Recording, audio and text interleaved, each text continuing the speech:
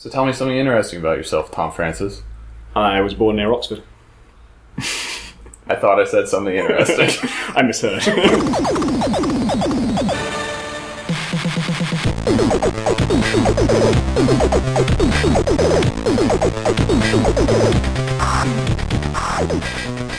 Hi, I'm Steve Gaynor, and this is Tone Control, Conversations with Video Game Developers. Today, I'm in London talking to Tom Francis, who made Gunpoint.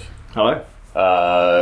Tom was a journalist for a long time and made Gunpoint over a number of years while he was still working as a journalist, and that Gunpoint came out in mid-2013. End of May, yeah.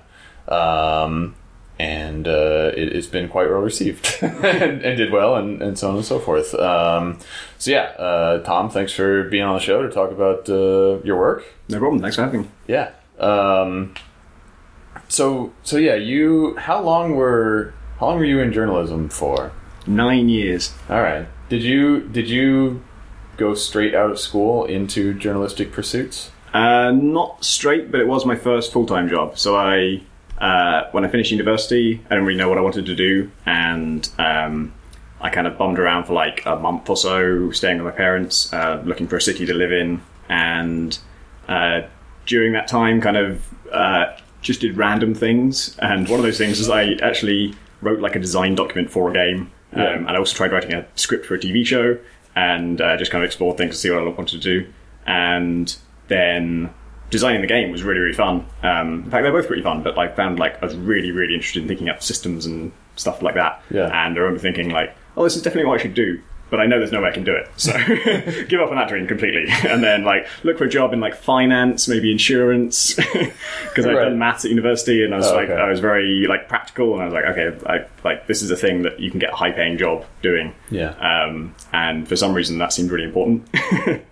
And then I ended up moving to Bath just because a friend of mine was already living there, and I wanted to live with him. Didn't really care what city I went to, and I just did temp jobs for a while whilst looking for this job in insurance or finance that would be so fulfilling. You use your number skills to make some money. Yeah. And then only after I moved to Bath did I discover that PC Gamer were based there, and a friend of a friend was already working at Future Publishing, and told me they had an opening. Yeah. And I just applied, and then didn't get it. And it was a position for a writer, and I wrote a sample piece for it, and I reviewed, I think, Hitman 2, and sent that in, and didn't even get an interview. There was just no response whatsoever. Yeah. And then maybe just a month later, they needed a disc editor, and I applied to do that, not really knowing what the hell it was or what it involved. And I didn't have any technical skills that really qualified me for that position any more than a writer. But once they got me for an interview, it was with the editor and the technical editor, and we just talked about games for 2 hours. Yeah. And I talked about Deus Ex and System Shock 2 and stuff. Right. And I found out afterwards that I kind of ballsed up the technical side of things. I didn't really know what to say when they asked me how I'd improve the disc and things. Right. But they felt like I was the only person they interviewed who had the same level of enthusiasm for games as they did, and so they just wanted me as part of the team. Yeah. And then after I got a job as disc editor, I kind of I kept volunteering myself, writing assignments and trying to take that on top of redesigning the disc and doing all the technical stuff. Right. And as I did more of that and I got better at that, they one day decided, hey, you should be a writer. Yeah. I'm I know, that's why I applied for the writer position that you didn't even interview me for. Well, but I mean, that is a big part of it in any situation, isn't it? I found is probably more important than your technical skills or exactly what you're capable of putting on screen when you interview, is just being in the right mindset, being a person that the team wants to work with, and then finds a place for you in a way, because it sounds you were aligned with the interests of the people you were talking to there. Yeah, it definitely felt like a good fit, and it just felt like if that could be my job, if I could just hang out with these people and talk about games all the time, that would be fantastic. Well, how did you get what were your formative experiences with games that brought you into that interest set? Because that specific sort of vein of game design and playing is somewhat rarefied. I don't know, like if you're paying attention to a certain kind of like games journalism and stuff, it was kind of highly touted. But were you always like a PC gaming person, or did you play a lot of console stuff as well? Or no, I was always PC. My dad had a PC, and actually we had a BBC Micro first. That's probably the first thing I played games on, which was like, it was a personal computer made by the BBC, and it's a kind of educational thing. Yeah. You could program on it, and there were games for it. I played I think Battlezone I played on it, and a bunch of quite obscure stuff, like a game called Castle that was about breaking out of prison, and cool. a game, I guess it was a castle. Yeah. But you were in prison in the castle. Yeah, so, you know. And a game called Granny's Garden, which is terrifying and kind of awful, but most of the stuff I played back then, I didn't have a way of judging it or anything to compare it to, so I just played it. Was it literally terrifying? Like a scary game? It was like a puzzle game, but every time you get an answer wrong, you get eaten by this witch, and the witch's face, it just fills the whole screen, and she's all like knobbly and pixely, and like you see her kind of mangled jaw just going up and down as she's supposedly chewing on you, I think. Or I certainly had the impression I was being eaten. And that's Granny? Yeah. Dark. BBC, what are you doing to the children? I guess they wanted you to really get your answers right. But they were that was terrible. And that's why I never went back to video games. But actually, once we had a PC with, I guess, DOS, it was at the time, my dad already got like PC World, sort of general PC magazine that had some game stuff in it. And they had, I think every issue they did a table of all their review scores ever. And we just looked at what the 2 highest rated games ever were and bought them both. And it was Monkey Island 2 and Ultima Underworld. Those are good things. Like, fucking games journalism works. I don't really know what to recommend. Yeah, no, I mean, I felt the same way when I was growing up. You know, I subscribed to Nintendo Power magazine, and then, in the early 90s, I remember I picked up a copy of PC Gamer on just the shelf, and I saw it for the first time, and I was kind of getting more into PC games at that point, because I had gone from like PC to consoles back to PC and so forth. And it was early 90s, and it was kind of the heyday of like Origin games, you know. And I had really liked Syndicate, which was on like a demo disc that came with one of my friend's computers, and so I had played that a lot, and so I was kind of looking for other isometric games. Because whatever, I was in that state where I'm like, I like games like this. Ones that the camera's like from this viewpoint. You don't know what the fuck. But I remember I picked up a PC Gamer magazine on the shelf, and they scored Crusader No Remorse really highly. And I'm like, that looks like a kind of game that I like, and they say it's good. I'll see about this. And so I went out and bought Crusader No Remorse, and I was like, this game's awesome. All right, I'm going to read PC Gamer from now on. And I feel like when I was growing up, reading games magazines and having someone be able to tell me this one's actually good. Yeah. And because I think a lot of people when they're growing up, they just play whatever happens to be lying around, and you end up playing a lot of bad games. Yep. Like Granny's Garden. If only there'd been like BBC Gamer to warn me off that. I think Crusader might be where my love of breaking into offices comes from. Yeah. Because there are a lot of office environments in that game for some reason. Even though you're on the moon or something. Yeah, I think you end up going to the moon at the end. But you're in these facilities that are run by mega corporations or whatever. I remember it was also kind of like Syndicate. It had that very early just like moral... It allowed you to just like waste civilians, and just didn't comment on it at all. It was just like, if you did that, you did it, which I think is a lot better than like giving you evil points or whatever. But I remember I'd be going through, and like there would be unarmed civilians, like a secretary at a desk or something, and when you would encounter one, they would put their hands up, and then they would play a random voice file, and some of the random voice files were like I have a family or something, or like I'm not going to do anything, and then some of them were like, you're not supposed to be here, and I would be like, yeah, exactly. It'd be like, you're the guy that was like, get out of here, and I was like, you're getting shotgunned, and the guy who's like, no, I don't want any trouble. I'm like, okay, just keep standing there, we're fine. Did you hear the story about the incidental dialogue in The Punisher? In the fairly like a 2003-ish no, what about it? So it's got really extreme torture scenes in it. It's got some pushing people's faces into drills and stuff, and then ripped apart by piranhas. And and one of the writers on it did a sort of write-up of some of the ridiculous bullshit you had to deal with as a writer on a game like that. Yeah. And apparently the censors were fine with the extreme torture, like pushing a man's face into like a saw, but only if he wasn't begging for his life. So if he expresses a desire not to have his face pushed into the saw, then it's too far and he can't do it because it's cruelty. But as long as he doesn't, it's fine. Yeah. So they have to change all the lines to things like as you're about to talk to them, they just say like "fuck you." And, they have to still resist you, but not express any unwillingness to have this happen to them. They have to act like dicks, basically. Yeah. But it's like as if that isn't implied by the situation that they don't want this to happen. Right. But yeah, I think in the intro to Crusader, I think you shoot some civilians, like in the cutscene. Like you come out of a pod or something, and there's 2 technicians, and I think you just gun them down. I think that. Well, so interestingly, the motivation for the game, like in the opening cutscene before any gameplay starts, is that your squad refuses to kill a group of civilians that they've been ordered to kill, and then they sick one of like the automated robots on your squad and kill everybody except your dude, and that's why he joins the rebellion. Right. And then from that point forward, you can shoot his face. I'm fine with it now. I changed my mind. There's consequences to not killing civilians, so better just go for it.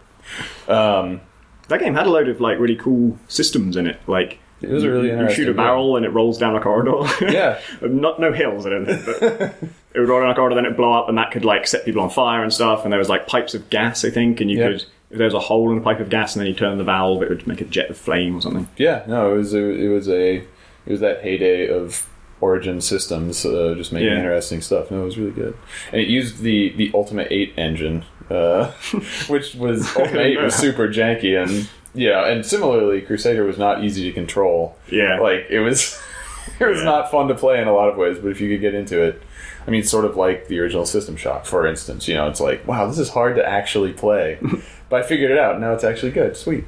But yeah, so you were into all these games as you were growing up, and you said you went to college for maths and philosophy was my degree. Just is general like mathematics. Yeah, it's if you do maths and philosophy, then it was a combined degree, so it's like you do half of one subject and half of the other subject. Oh, okay. And you get to choose which modules you do to some extent. So there's some core ones that you have to do, and then you can kind of pick and choose. Yeah. I did a module in relativity, cosmology, and black holes.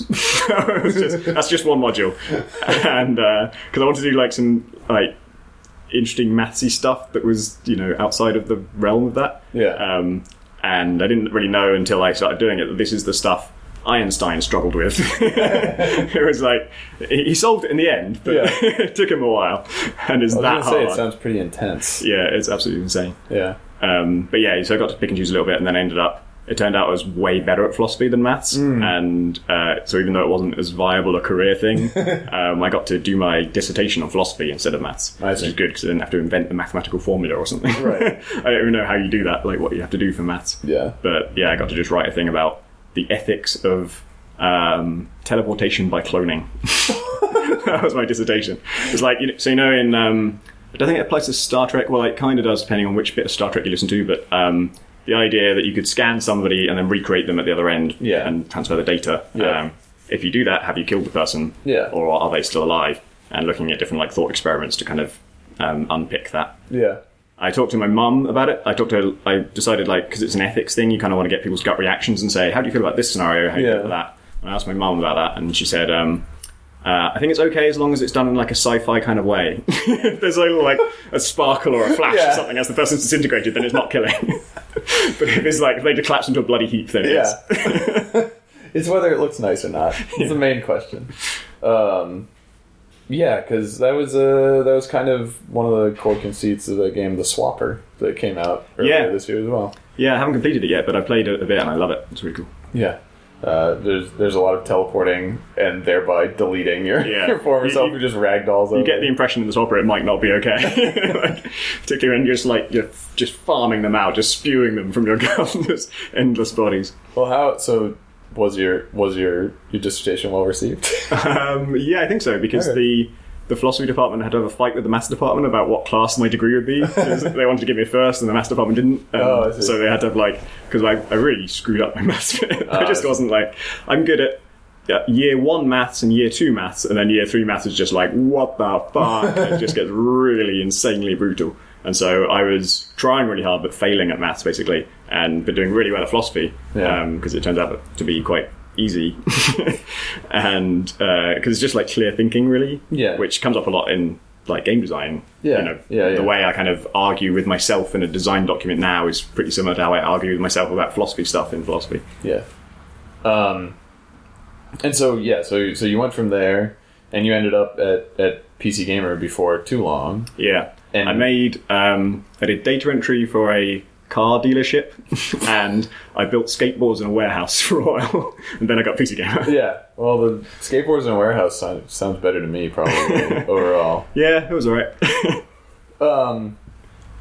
So you were at PC Gamer for 9 years? Yep. Wow. I think 2 years as a disk editor, and then the other 7 were as staff writer, then section editor. And section editor just means I was in charge of Extra Life, which is the bit of the magazine that's about stuff you do with games after they've been released, mod them, play them again after 5 years, or try some crazy experiment and do a diary of it, or my favourite bit was called Why I Love, where we just pick one thing from one game and just say, here's why Tim did one on here's why I love my Jaguar in World of Warcraft. And, I think Tony Ellis, production editor, did one on here's why I love burning churches in Rome. I did one on I think it was just the kick in Fear. Right. Just the feel of kicking someone in the face in Fear. The bicycle kick, the flying bicycle kick, which is really good. Fall with a really heavy slam, and just the force of that thing was awesome. Yeah. Also, the very difficult to do the key input for, but the slide kick is super powerful. Yeah. And you can if you kick, I guess a living person or a corpse, but anything that's a ragdoll after you kick it, and you kick it into a balcony or something, they just get stuck in the geometry because the force is so big. They go so fast, having worked on a Fear expansion pack, I've seen all the numbers for that stuff, and there's different modifiers for if you're hitting an armored target or an unarmored target. If you're hitting an armored target, the kicks and slide kicks and whatnot do almost no damage because they're just damped. But the slide kick specifically on an unarmored target just does 10,000 damage. It's if you land this thing, you were going to kill the dude. And it's that's fine. Except it meant that was also true in multiplayer.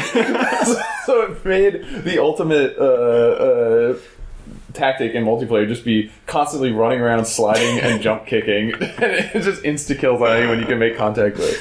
Awesome. I wanted to do a Kung Fu only playthrough of Fear. I think I used to have a point in Fear where I stopped when I think the robots were introduced, or the flying drones maybe. So after that's flying drones and ghosts, and neither of those were that fun to fight. So I only like the human combat, and I thought fighting the Walker mechs was also good. Yeah, at times. I just really like the Kung Fu, so I wanted to do as much Kung Fu as possible. Right. And I wanted to use just melee stuff. And obviously if you have a weapon out of any kind, you can hit people with it as well. But I didn't want to accidentally shoot, so the thing I used was the detonator for the remote grenades. So it's just a stick in my hand, and anytime I melee with it, you just kind of bonk them on the head with the the bit of plastic, I guess. So that was my last resort move, was just hit them with the detonator. There's a lot of good quasi-emergent stuff in Fear. You could throw grenades and then go into slow-mo and shoot the grenade in the air, to detonate it near a group of guys that you were going to miss or whatever. I can air burst. There was a lot of good stuff going on. I was a big fan of Fear. I talked to Craig Hubbard, who was the main guy behind Fear, and Nolf. He had some interesting stories about shipping blood on the build engine in 1996 or whatever, and just how it was very Wild West, releasing a PC game at that time. I was a huge fan of Blood. That was while the sort of Duke Nukem and Quake wars were going on, and I was just obsessed with Blood and didn't give a shit about anything else. Actually, I did really like both those games at the time, but then Blood was the biggest deal of that decade for me. Well, what drew you to Blood over the other games? Was it the voxels? You can tell me. Oh yeah, they had like, what was it? Because the enemies were sprites, weren't they? Yeah. They did have some voxel stuff in there. They had voxel world geometry stuff, so Right. they could do. Yeah, like the graves were voxel. Yes, that's exactly what I said to him. I was like, I remember a voxel gravestone very clearly. And with some of the weapon pickups, maybe. Yeah, I think so. Voxel Yeah, dynamite. I think so. I've always had a thing about like power of weapons in games. I really want to. If I shoot someone in the head, I want them to die. Understandably. Maybe phrase that. But like, if the weapon doesn't have the power I expect it to, Yeah. it really grates with me, and the feel of the game is ruined. And I always found that with Quake. I felt like, you can machine gun a guy in the head a few times, doesn't do anything. Yeah. And until they run out of hit points, they don't even react. They just they might have a little pain animation, but it's not a big deal. And they didn't have locational damage in Quake 1, right? No, probably not. And that was why I preferred Duke over Quake. It had generally more powerful weapons, but then Blood in particular is just like everything you have just slaughters everybody. And like one of the first weapons you get is just dynamite. And you can just throw dynamite for the whole game, and it just like people just go flying and ripped apart, and they're screaming. And I was young at the time. Yeah. That was what I wanted in life, was people screaming as I throw dynamite at them. And like it was really, it just felt much more like fresh than the other two games. Like Duke Nukem was kind of sordid and kind of like puerile, and I didn't really have a problem with it, but it just wasn't as exciting to me. Yeah. Quake was very dry and took itself very seriously, to me it seemed. And Well, it was very like gothic and brown and kind of horror-ish in a very grimy way, I felt like. yeah, and Blood was horror like tropes, but it was the weapons were really inventive. There's a voodoo doll in there you could like stab, and some really weird weapons, really good shotgun, and the feel of it was much better than either of those games for me. And I loved the kind of the atmosphere was so much more interesting, of just being like, you feel like you're in a horror movie set, kind of. In fact, you kind of are. Like there's a shining level, right. And it had much better sense of a world. Like I think you go out into like Arctic ice floes at some point, and you're on like a boat. I think I only played the demo of Blood, but it was it was a significant demo. I ended up I made levels for, I guess, never made anything for Quake level wise, but I did Duke levels, and then because I knew Duke a bit, I made Blood levels. And I don't think I ever released a Blood level, but I made one that was quite extensive and had a big like underground cave network thing. And I remember that being much more satisfying than working with Duke or anything, because it kind of felt like you could make a slightly real world location and it didn't feel kind of fake. Right. So I made like, I think there was some kind of outdoor like research facility, then you went underneath it and there's a big cave network there and stuff like the sort of, I don't know, just a dripping dank cave that's really big and has like a waterfall in it and stuff was awesome. I'd never seen anything like that. Being able to like make that was really cool. Yeah. I made the first level that I made was a Duke Nukem 3D level, and it had a big cave network. But mine was like lava caves. You use the jetpack to fly around to like platforms that were above the lava. Did you do the thing where I remember thinking like I might have done this, no, I think I did it first in Build, like, hey, why do games just have these flat like ordinary walls?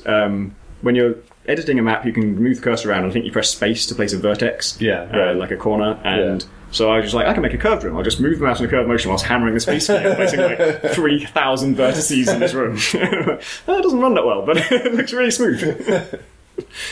But yeah, so you did some editing, some just sort of hobbyist stuff. Yeah. And then you were working at PC Gamer for a long time. Were you continuing to do any of that kind of stuff in the meantime, between starting as a journalist and then digging into Gunpoint, which was a few years ago now, so there was some time in between? No, I don't think I actually did anything creative while I was working at PC Gamer until Gunpoint. We once did a feature on game making, and we each decided to pick a way of making games and try and do one in 24 hours. Oh yeah. And my method was cheaty, but I think history has proved me vindicated, because I picked the Source engine, Yeah. and I'm like, well, if you work in the Source engine, you can just use like Half-Life's textures and stuff, and use their editor, and basically use their props. So I had like civilians from Half-Life 2 in my game. Yeah. And it was basically a mod. Yeah. But then, of course, like Gary's mod and Stanley Parable are both made with Valve's engine and Valve's textures and are commercial products, and you can do that and sell it. Yeah. I don't know if it's... I think you need to talk to Valve and find out whether you can do that. Like, it is a valid way of making games. And so I made a game called Blunt Force Trauma, which was... It's an idea that's since been done, or maybe beforehand it was done as well, on like mobile platforms. And there's, I can't remember the name of it, but there's a game where you are, I think you're just in a street or something, and just stuff falls from the sky, and you have to dodge it and climb on top of it, and more stuff falls, and eventually you get to the top of the screen, but obviously as it's falling, you've got to get out of the way. Right. And so I made like a Source engine version of that idea. I hadn't seen that done before, but I wanted a game where you're trapped in this really small room, and just big physics objects are falling on your head at all times, and so you've got to be looking up and like dodging them, and then as you try and dodge the next one, the other one might be in the way because it's on the ground, but then you can kind of like jump on top of it and climb out eventually through the sheer number of stuff. So like each level was like a theme. The first one was like, I think skips fall on you, and then the next one's like bicycles. And I couldn't get it working well enough to actually like fill the room, so it was actually just more like phases, like for 30 seconds some bikes are going to fall on you, the next 30 seconds some office chairs are going to fall on you, and in the very last level it ends up being like 30 seconds long or something, and there's like maybe 3 stages to it. I wanted at the end of each level I wanted you to be sucked up into the sky. The sky is just like a white skybox, and it's kind of this glowing light coming from there, and so I couldn't get you climbing on physics objects high enough to get out, but I just figured I'd use some physics to suck you up, and that was really cool. It felt like kind of being extracted. But then the last level was I put in some Half-Life 2 civilians, I think maybe rebels, just standing around you, and they would like, there was a hi Dr. Freeman and stuff. But the idea was like, it's hard mode because you've got to try and save those guys if you can, like try and like catch objects out of the air so they don't fall on their head, or push them out of the way a little bit, and that wasn't really particularly fun because it was just, like, you had no good way of doing it. But it also didn't fail you if they died, so it was like an option objective. Like naturally an option objective because I don't know how to code objectives, so that just works. But then at the end of that mission, I put this reverse gravity force on you to suck you up, and I think there must be some bit of code in the Source engine that makes like actors not obey physics, or sort of like reset the position occasionally. So they were being sucked up too, but then they'd reset their position to the ground, and it looked like they're all just jumping for joy. If you save them, they just jump up and down at the end. It's like, yay! Works. Feature. Yeah, exactly. So, and I think for some reason it wasn't working on the player anymore, so you just stand there and everyone just jumps up and down around you, like, yay, well done! But with like totally impassive faces and their arms down by their side, just... Did you make them say yay? No, I couldn't do that. I think I had text over the like just HUD text come up and say, you survived, but at what cost? Which I think maybe, I can't remember if I made that only come up if someone died. I probably wasn't smart enough for that. It probably just comes up anyway, like even if you save everybody. But at what cost? All those bicycles. Some bikes, I guess, aren't here anymore. So yeah, what was I mean, you liked working at PC Gamer, right? Like, yeah, it was great. It was definitely, I mean, I really liked the magazine, you know, when I was growing up. Was it something that you had, you know, read a lot and everything before you started working there? I had. I was actually originally a fan of PC Zone, who are our rivals at the time, and owned by a different company. And so that was like my dark secret when I joined, was like, mustn't tell them I actually like was a really big Zone fanboy. Because, like I say, I was into games since Ultima Underworld and Monkey Island 2, and PC Gamer didn't exist then. Right. I needed a PC Zone at that point, and then PC Zone was the first PC games mag in the UK. I don't know if there were games mags for other platforms. There might have been like Amiga ones, I guess. Probably Amiga Power was before PC Zone. And so I became a fan of that because it was the only thing out there. So, and also it was really funny. And then I only became a fan of PC Gamer much later, and but wasn't like, I wasn't sort of a fanboy exactly. I didn't sort of know everybody's names and have like favourite writers. I just kind of liked it generally. And was it a kind of a more casual reader of it, I guess. But yeah, it'd been like in high school after I guess before I'd ever tried doing any game design stuff. I remember reading PC Zone and thinking like, this is the dream job. Like, you just sit around and play games and then write about them. Yeah. And I did get to do quite a lot of that. Like, there's a lot of obviously like organizational stuff, and unfortunately, the big problem with like a job at a PC Games magazine, a full-time one in the office, is that the things the full-timers can do in the office, there's a lot of jobs that are really important and kind of have to be done by people who are physically here, who you can talk to and liaise with other people. Yeah. And those jobs are boring organizational tasks or making decisions about what we're going to cover and that kind of thing, which you need people who really understand the magazine best to make those decisions. Yeah. But they're also your core team, and that means they get to do less writing, because writing's a thing we can freelance out. Like, there's no disadvantage in getting a freelancer to do an article for you, but it's almost impossible to get a freelancer to edit like a whole section of your magazine or something. Right, yeah. And so I was always trying to resist promotion. Like, the depot position would come up and I'd like not apply for it, and there'd always be something else above me that I could be going for if I wanted to. Yeah. And I never did, because once I hit section editor, that was as much organisation as I wanted in my life. Like, I didn't want to do any more than that, have any more responsibility, because I wanted to keep on writing. And you're not really supposed to do that. The natural career path is you get promoted out of writing and you end up as editor, for example. Right. And often the editor does almost no writing because they just don't have time, because they're just completely their swamped. job is to do all the stuff that the writers don't get to do, or so don't have to do. I never wanted to do that, and I always wanted to keep writing, and I was pretty successful at that. I think I was very lucky, and I always had the editors were always my friends, and they all kind of agreed that I should be writing rather than organising. Yeah. And does that say something about I'm not sure. Skills that at the time I took it as a compliment, but now that I say it out loud, maybe they all agreed maybe organisation was not the job for you. So they would always fight for that to happen, and in fact, even the higher ups, like the rank above editor is publisher. So you have a publisher, which is not a company but a person, who's in charge of a bunch of editors and a bunch of magazines. Right. And they are usually kind of the more corporate interests and kind of making sure the business makes sense. But they were really supportive of that too, and still wanted me to. They kind of agreed, like, you are best as a writer. Yeah. So I was very lucky in being able to do that. It did mean I didn't get paid very much, because writers are just sort of inherently a junior position. Right. Despite that being kind of the point of the thing existing. Yeah. Though being like a full-time like staff writer is a rarer position, right? Like you're in a better position than being a freelancer, I imagine. Yeah, I don't know. We sometimes had people in who were freelance, but they'd be in the office for a while and just working all day. And I think that works out as being better paid than being a full timer. Oh, I see. But you don't get like benefits, I guess. Right. But yeah, it wasn't a very profitable living. It was like a scrape by living. Yeah. But if you're really enjoying what you're doing, then it's worth it. I'd much rather I always thought when I was thinking about like, should I go for a better position, which would be more stress and more organising? And it was like, if you're going to turn my job into one I don't enjoy, you need to pay me more than like 20% more. You need to pay me like 100% more, 200% more. It would take a lot more. If I'm going to not enjoy my life anymore, it has to be a lot of money.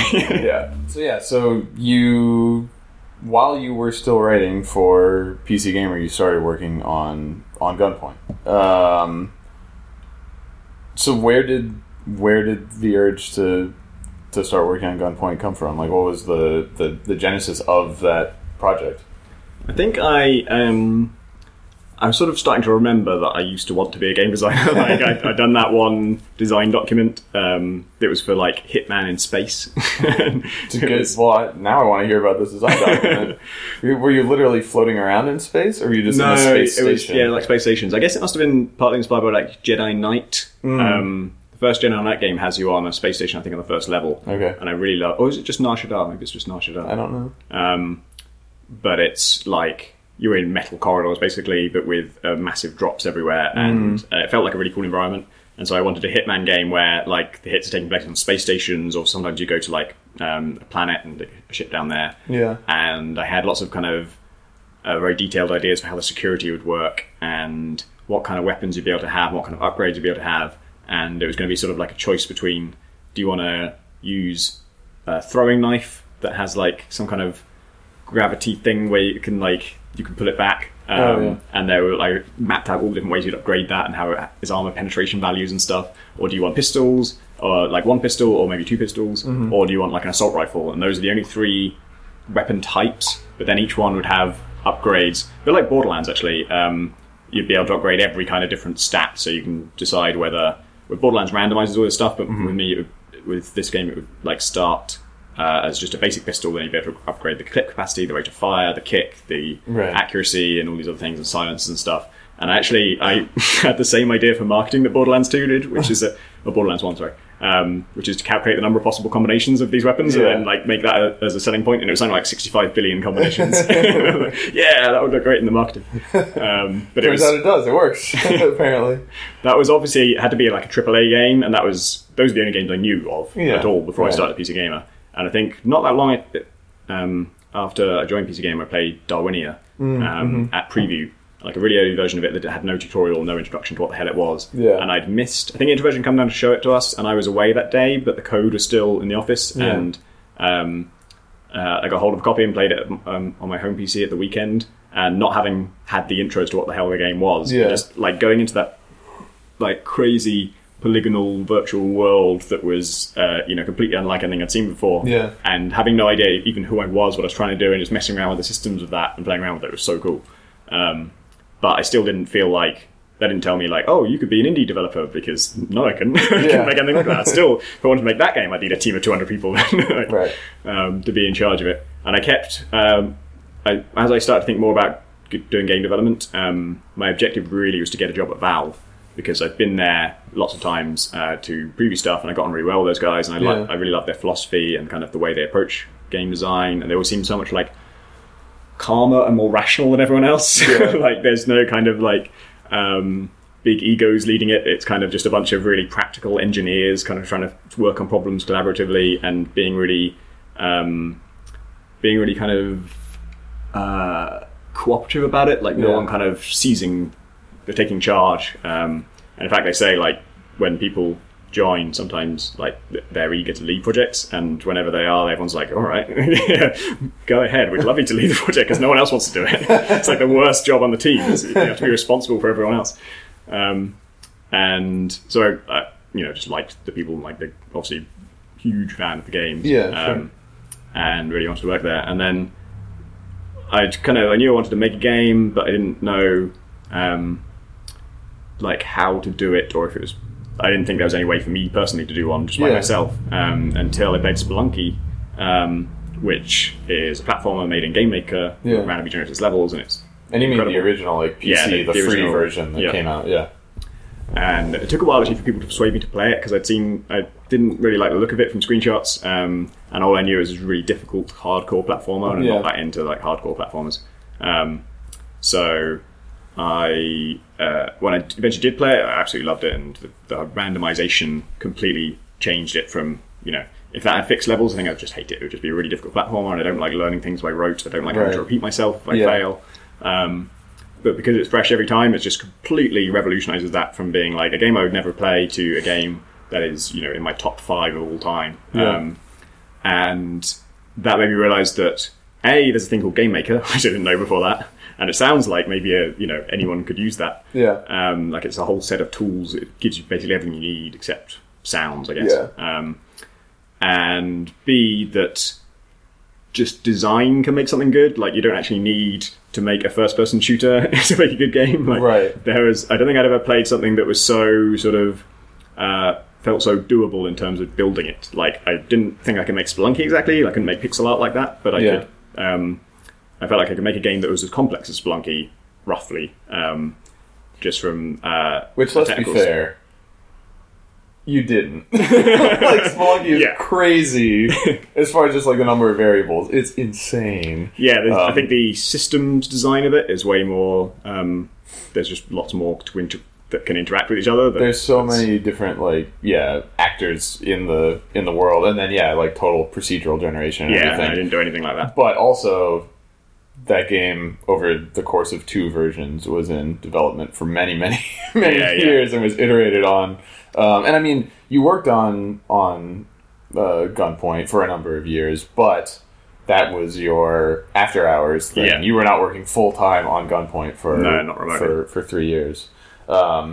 So, but it felt like it was just sort of the ingredients seemed doable. Like I could make a dude move on the screen probably, and I could probably make it so that he dies if he falls on some spikes. Right. And I didn't want to make Spelunky, but it just made me realize that simple ingredients can make an incredibly good game if the design is good enough. And I didn't think I was a good designer, but that was what I wanted to test. Like I didn't know I would like to be a game designer at Valve, but I don't know if I can do it at all, and there's no way for me to find out how I can do it or if I'm good at it. Without having a team of people I can command, and I'm not going to get to that stage. Command is maybe a strong word. But that was how it worked in my head. It had to be like, because I wanted total creative control of anything I did, so it wasn't like, I'd like a team so I can collaboratively work with them. It's like, I need slaves to enact my vision, and I will build it.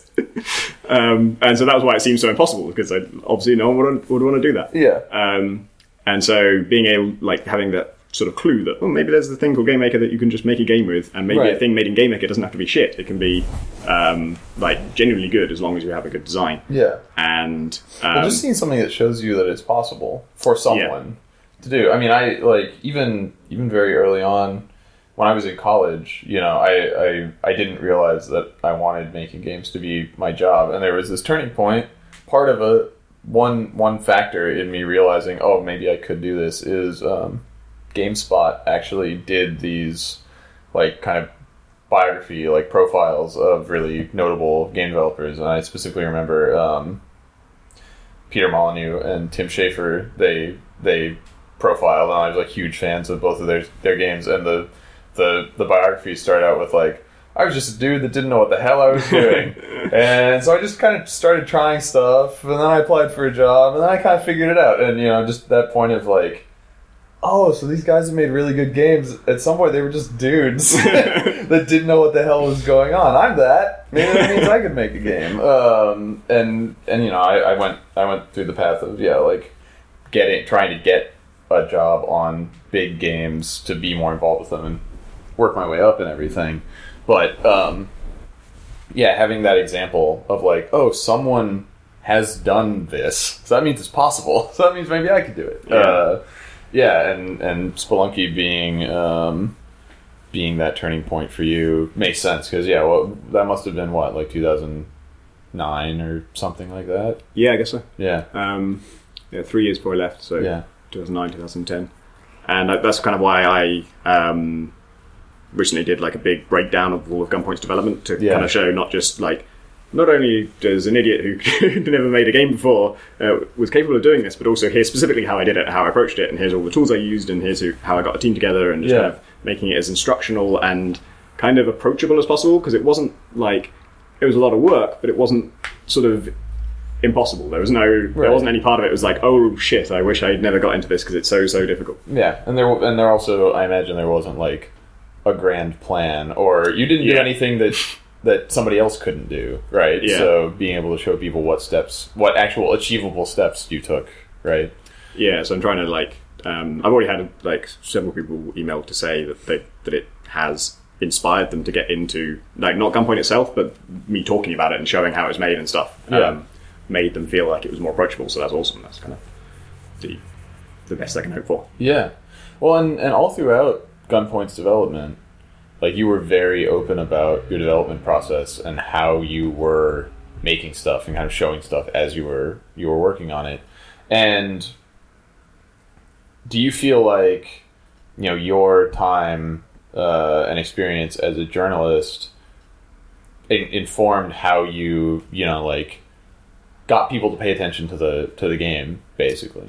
I think the blogging stuff was more to do with just me having always been a blogger, since before the word blog existed. I've had a personal site where I regularly post stuff just about what I review films or games, or I do diary type posts, and I've always done that, and so it's very natural to whatever I'm currently working on or whatever's interesting me, I want to write about it on a website, and my kind of that comes very naturally to me now. It doesn't take a lot of thought or planning to write a blog post, and so it's very easy for me to blog the development of it, and it was what I naturally wanted to talk about. I didn't think of it as a promotional thing, because at the time I wasn't gonna Well, first of all, initially I wasn't going to release Gunpoint. It was going to be, maybe I was going to release it, but it was going to be a thing that I basically showed to Valve and to other developers. It's like, here's how I get a job at a real developer and make real games. That's interesting. I don't want to do this shitty little thing.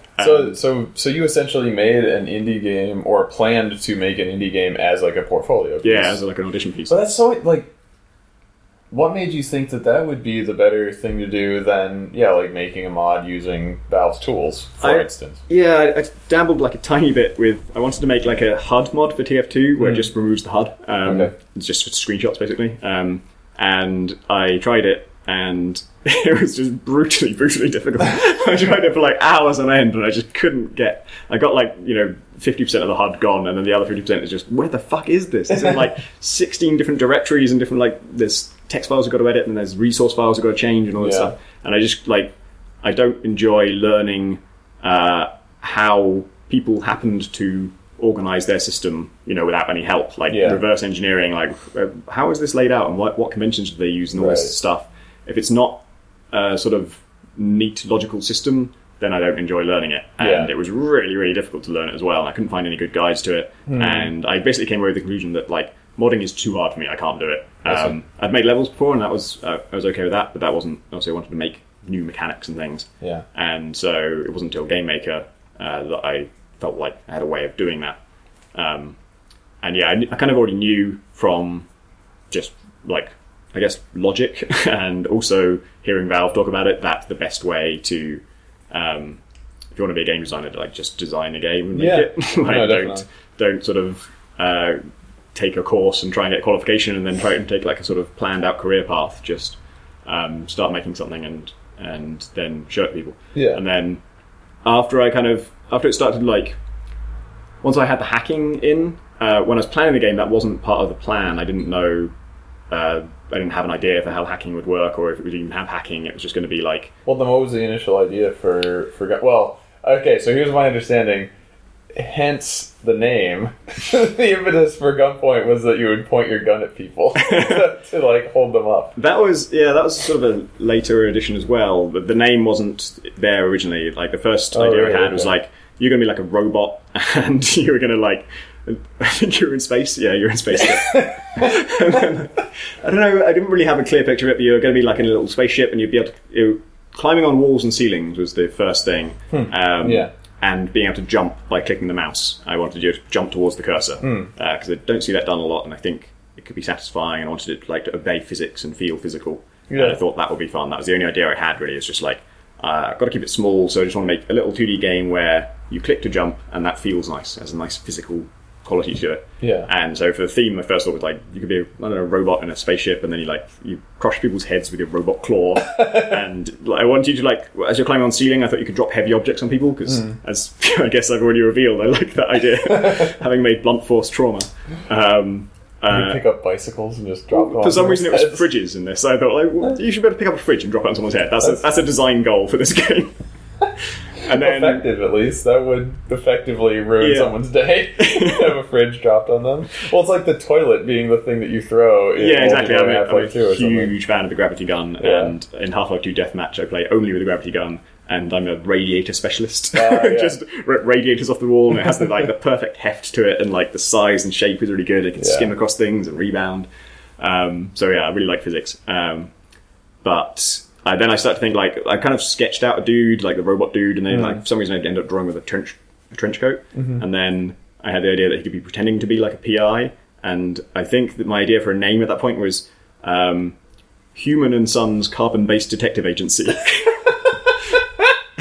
idea is that just be like, that's really good. They'd be pretending to be human, but in a really lame way, like just like not even. I'm surprised you didn't at least put that like in the background of the level.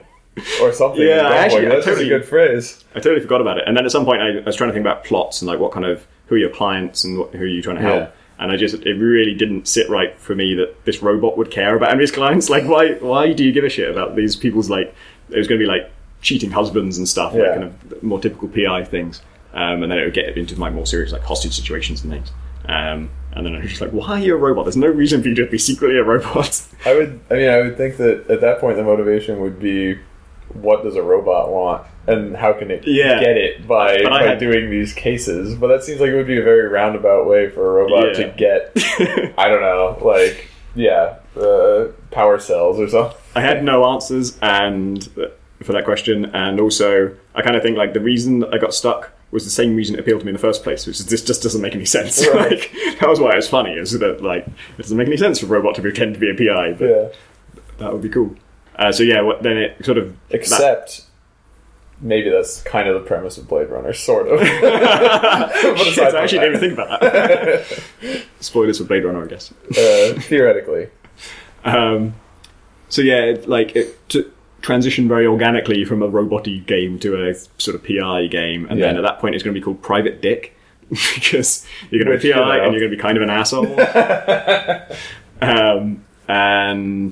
Still didn't have any. I was very fuzzy on what you'd be doing in the missions. I really wanted it. It was actually really inspired by, that bit in Deus Ex where you go, I think, it might be to Hell's Kitchen for the second time, and some NSF dudes are holding some people hostage in the Baton.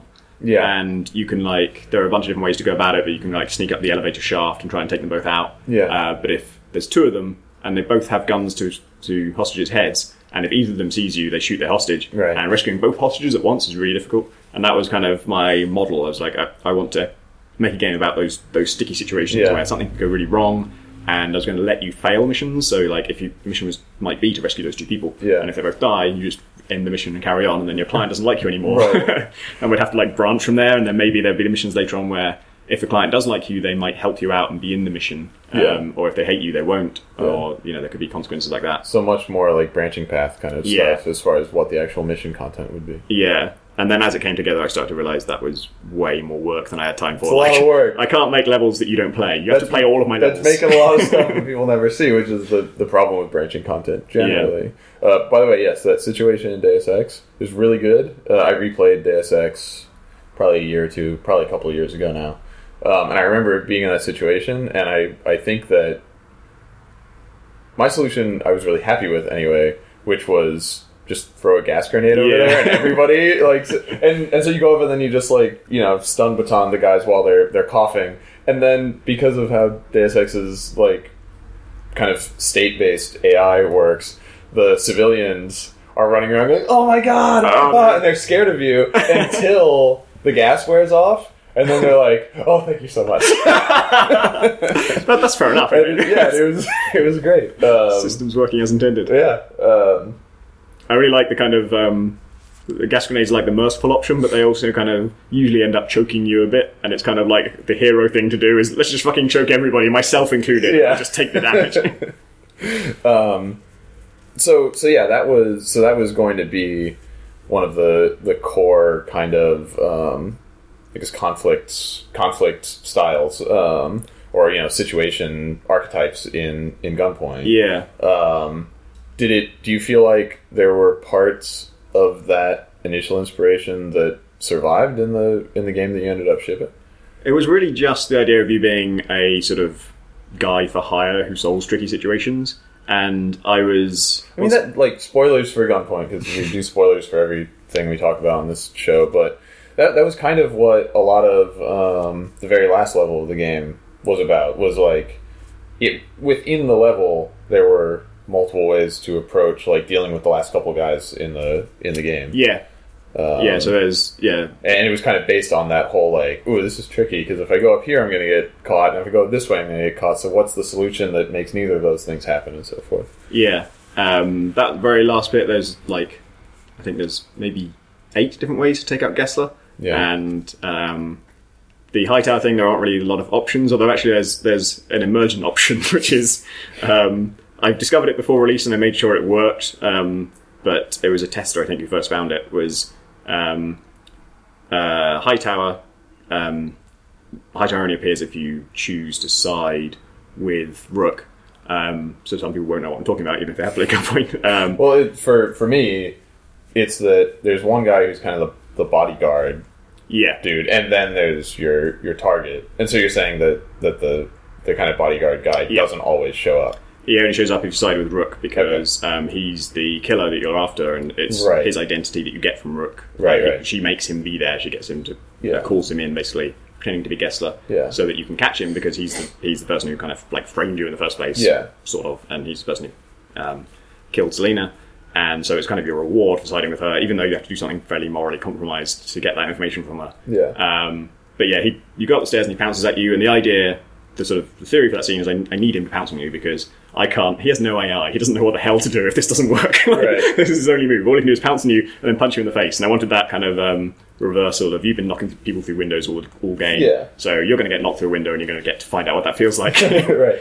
And there will be no way out of it. And then you're in a situation where you can punch him back, but it doesn't seem to be working, and you have the option of shooting him, and so you have to kind of make an on-the-spot decision of, do I actually want to shoot another human being? And if you've been trying to stick to a rule of not doing that, then you're in a tricky situation. Punching does work eventually. For anyone who hasn't discovered that, you can just keep hammering punching, but it's coded to only work at the last minute. Oh, okay. So it's not a number of punches or a speed of punching, it's just your punch just before you get knocked out. That one works. So it's meant to feel like desperate and like, thank God it did work. Mm-hmm. But yeah, as you come up the stairs, I checked that it wasn't possible to shoot him or to pounce on him or to, damage him in any way. Right. But it turns out if you come up the stairs and then immediately jump vertically upwards, he still jumps you and he just goes under you and goes straight through the window and then just vanishes forever. You just never see him again. He's like too embarrassed to come back. Oh, screw it then. I can't go back up there, come on. Maybe you landed on something over there where you can't see. It doesn't quite work well because it doesn't break the window, because that's actually quite difficult to code. Windows are very, very like tricky. But I was happy with it being in there just because it makes a certain amount of sense. Yeah. If you did dodge him, he might just leave. He doesn't really want to fight you. He's not there. Like, he's been called there under false pretenses, and he just wants to get away with all the bad shit he's done. So he would probably just run away. Yeah. He missed his chance. He's just going to see that he just run for it at this point. It reminds me of, like, have you ever seen a cat fall off a chair and then try and pretend they meant to do it? Yeah. Like, that's Hightower. He's the cat who falls off the chair and he's like, yeah, I was going anyway. So it sounds like the game. I mean, obviously the stuff we talked about so far, it evolved a lot from the very first idea, which is a pretending robot, which it did not become. But even then, I would say that the core mechanics of the game are jumping and sticking to ceilings and surfaces and climbing around, and then obviously the puzzles are largely made up of the crosslink. Which if you haven't played it or don't remember, you can basically rewire any electrical device within a level, and the levels take place in like office buildings and like facilities where there are lights and automatic doors and alarms and various stuff. So you can connect any of those things to any of those things, and they will trigger each other depending on which way around they're hooked up. So you can make like a light switch open a door instead of turning on a light, or so on and so forth. What was the impetus for taking that approach to like hacking and affecting the environment? It was kind of as it got more Deus Ex-y, instead of like, once it became you're a human and you're just trying to break into buildings, I knew I kind of wanted you to be able to do it in several different ways. That was one of the key things I love about Deus Ex. Yeah. And so I knew hacking kind of needed to be in there. And then I was just trying to think of what would be a cool hacking system. What do I like doing in games that let you hack? Yeah. And I like hacking turrets in Deus Ex is really cool. I like kind of turning something that was meant to stop me into something that then attacks the enemy instead. Right. And so I was trying to think of like that kind of tinkering feeling, but can we kind of make it more universal? Can it be something that you could just do to everything and give you more kind of like flexibility, or like just what's the simplest rule that gives us the most general application of that can be used in as many different ways as possible? Yeah. And I think I probably was slightly inspired by doing level design, because I remember in like the build engine, or maybe the Quake engine, or maybe both, if you want to hook up a light switch to a switch to a door, there are all light switches in my brain. So that's the only switch in Gunpoint. There's always a light switch. If you hook up a switch to a door, you have it like broadcast its signal on like channel 20, and then you set the door to channel 20. Oh, I see. And so an input on channel 20 and a door on channel 20 knows that they should be connected to each other. And I think in that engine, everything is either an input or an output. So a button is always an input and a door is always an output. But in Gunpoint, everything is an input and an output. Well, not everything has a sort of has a natural way to trigger it, but everything, if a signal triggers it and it's connected to something else, it passes the signal along as well. I see. And even a switch can be triggered by something else. So you can you can set up a camera to flick a switch. Right. Doesn't make any sense, but I wanted everything to be like universal in that way. Yeah. Well, So because it's like you could like the more direct thing to do in that situation would just be have the camera trigger the thing that the switch is going to trigger. Yeah. But that said, if someone is not thinking of the most direct route and they try hooking it up to the switch, then obviously you want that to be viable, right? Because otherwise it's like, we won't let you do that because it's not the best thing to do, you know, and that's really difficult to convey, I think, conceptually. I had a great moment with that where I had hooked up, like, I think it's just light switch on my floor to there's lights on a different floor. Yeah. And I turned them off, and the guard walked towards the light switch, and I disconnected it to make sure he couldn't turn the lights back on. And then I think I changed my mind about what I was going to do, and as he went to use the broken light switch, I turned the lights on, and he just acted like the light switch worked. He didn't try it another time. He was like, okay, the lights are on now, just carried on about his photography. Like, yes, that's what you should do. He just looked at the evidence, and it seemed to work, so he would just carry on. And like the timing would have been slightly different to how he expected it to work, but like his code he tries the light switch. If the lights are still off in half a second, he tries the light switch again, and then after 3 times, he gives up. Yes, I think it's his variable is called patience, which is a patience of 3. So after 3 presses the light switch, he's like, "Fuck this!" I walk around in the dark for a while. So yeah, I think there's that. There was also like when I was quite young, my dad gave me an electronics kit that was a bunch of inputs and outputs and a bunch of wires, and you could choose how to connect them. It's embarrassingly similar to the game I made. Like, oh shit, I think I might have just copied that completely. But at the time, it felt like completely my idea. I was like, I just invented this purely from my head, and it's totally an original thing. And I felt like I was pretty sure someone else must have done it, like because I hadn't seen it, but I figured like there must be some indie game out there that's done this exact thing of dragging lines between stuff. And there have been since Gunpoint, I've seen, or since I put Crosslink in Gunpoint, I've seen a few different games that have something similar. Starbound, I think, has the closest thing I've seen. I don't know when they put this in, but you build things. It's like a Terraria game, like a side on Minecraft, where you can build buildings and you build doors and switches and stuff. And then once you build the doors and switches to decide how they're linked up, I think you just drag a line. I haven't played it, but I've seen a video where someone seems to be just dragging a line from a switch to a door and hooking it up, which is awesome. That's the coolest way to do it. Yeah. There's another creative game like that I think the guy emailed me to say that he'd been working on it like before he heard of Gunpoint, and it has. I think technically it does work like that, but it's much harder to pass when you're watching it. I couldn't really tell how similar it was to Gunpoint because it's like I could tell he's placing electric things, and I could tell he has some kind of vision mode where he hooks them up, but the lines aren't direct. They're routed through like circuits and stuff, so it's hard to see which things are hooked up. I see, but I think that's the same concept. Yeah, and then there's actually another game out there. I can't remember what it's called, but where you have powerful jumping boots and you can rewire switches to turrets and stuff and press them to defeat guards, and has a whole bunch of very like superficial similarities to Gunpoint as well as the fundamental similarity, and I don't know whether that was inspired or not, but that was before it came out, so it wasn't like a kind of inspired by Gunpoint's success or anything, right?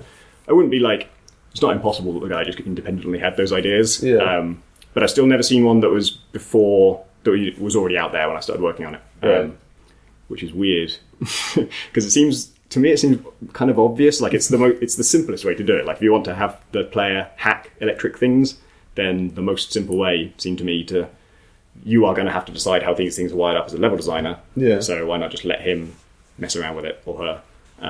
Just give him the same power you have to connect anything to anything. Yeah. And obviously you have to limit it a little bit to make sure that you can make puzzles with it. Right. Which is that's what you used the different like colors of circuits for. Yeah. Right. And I think that kind of came with the idea. I just sort of, I knew I would have to limit it, and I knew that was having isolated circuits just mirrors the way electronics work in the first place, to some extent, although what you're doing to them is ambiguous. Slightly. It's unclear how, I guess it implies some sort of wireless signal. Yeah. My theory, I think it's touched on a bit by Rook, is that everything is actually wired to everything physically. Like there's a wire connection between everything that's on the same circuit. Yeah. And then all the actual logical connections are handled by software, and it's the software you're hacking. Okay. And your vision mode for doing it is pretty artificial. Yeah. That's the application you're using, like the sort of hacking application. It's like you're opening and closing gates between potential parts of the system that are already physically wired together. Yeah. All right. And so that's why the wires don't look like wires; they're just lines. Yeah. And they go through space and they go through the walls. And Sure. I didn't try and make them look like they were actually the wiring of the building because it wouldn't make sense that you can change that. I could have, if I really wanted to explain it to you better and kind of make sure people understood what was happening under the skin, I could have shown wires between everything, like dark wires, and then shown the current flowing between them. Right. But I don't think...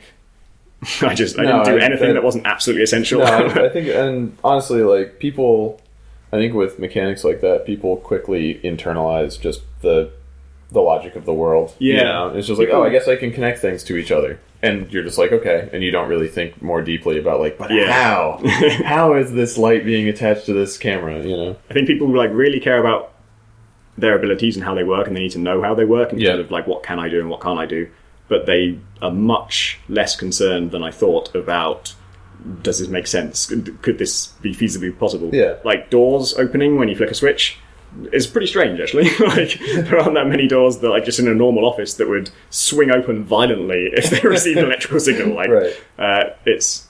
I don't know if I ever mentioned it, but they're meant to be, like, electronically, I guess, hydraulic doors or something. Yeah. But there's no... I don't think there's any visual hint that that's what's happening. Yeah. But people do it, and it hits a guard in the face, and it makes a slapping noise, and they're like, "This is the best thing ever." Well, couldn't care less about it's something that you can rely on, like that. You know, if you're savvy enough about how players react to that stuff, you know, you can, like with Gone Home, when I was trying to figure out how we were going to justify there being audio diaries in the game. You know, it was like, oh, they're like actual torn out diary pages, or did she really record them on a tape and you're finding the tapes, or and I had gone through all that stuff, and at some point I was like, what if you just find relevant things and then you just hear it, and then later you find a diary and that's what they were coming from, and so it's kind of a cool reveal if you put the pieces together, but at the time it's just like, it's just, you know, you don't know why, and people, you know, and I was like, people just kind of be okay with it. It's, I assume, or it won't be going on for so long that without being. I think originally I was thinking that there would be like multiple diaries. Like you would find a book for every like sub part of the game. Like you'd find one in Sam's room, and that's where all the ones from all the entries from before that came from. So it would have been explained a lot at some earlier. Point you would know that was how you were hearing them, but you wouldn't have found the next book yet. Right, but instead it went all the way to the end, and yeah, it's one of those things where when a player is first getting acclimated into a game, they're open to pretty much any set of, like, they're figuring out what the rules are, right? So the first time that they find one of these things, they just hear a voice and they're like, huh?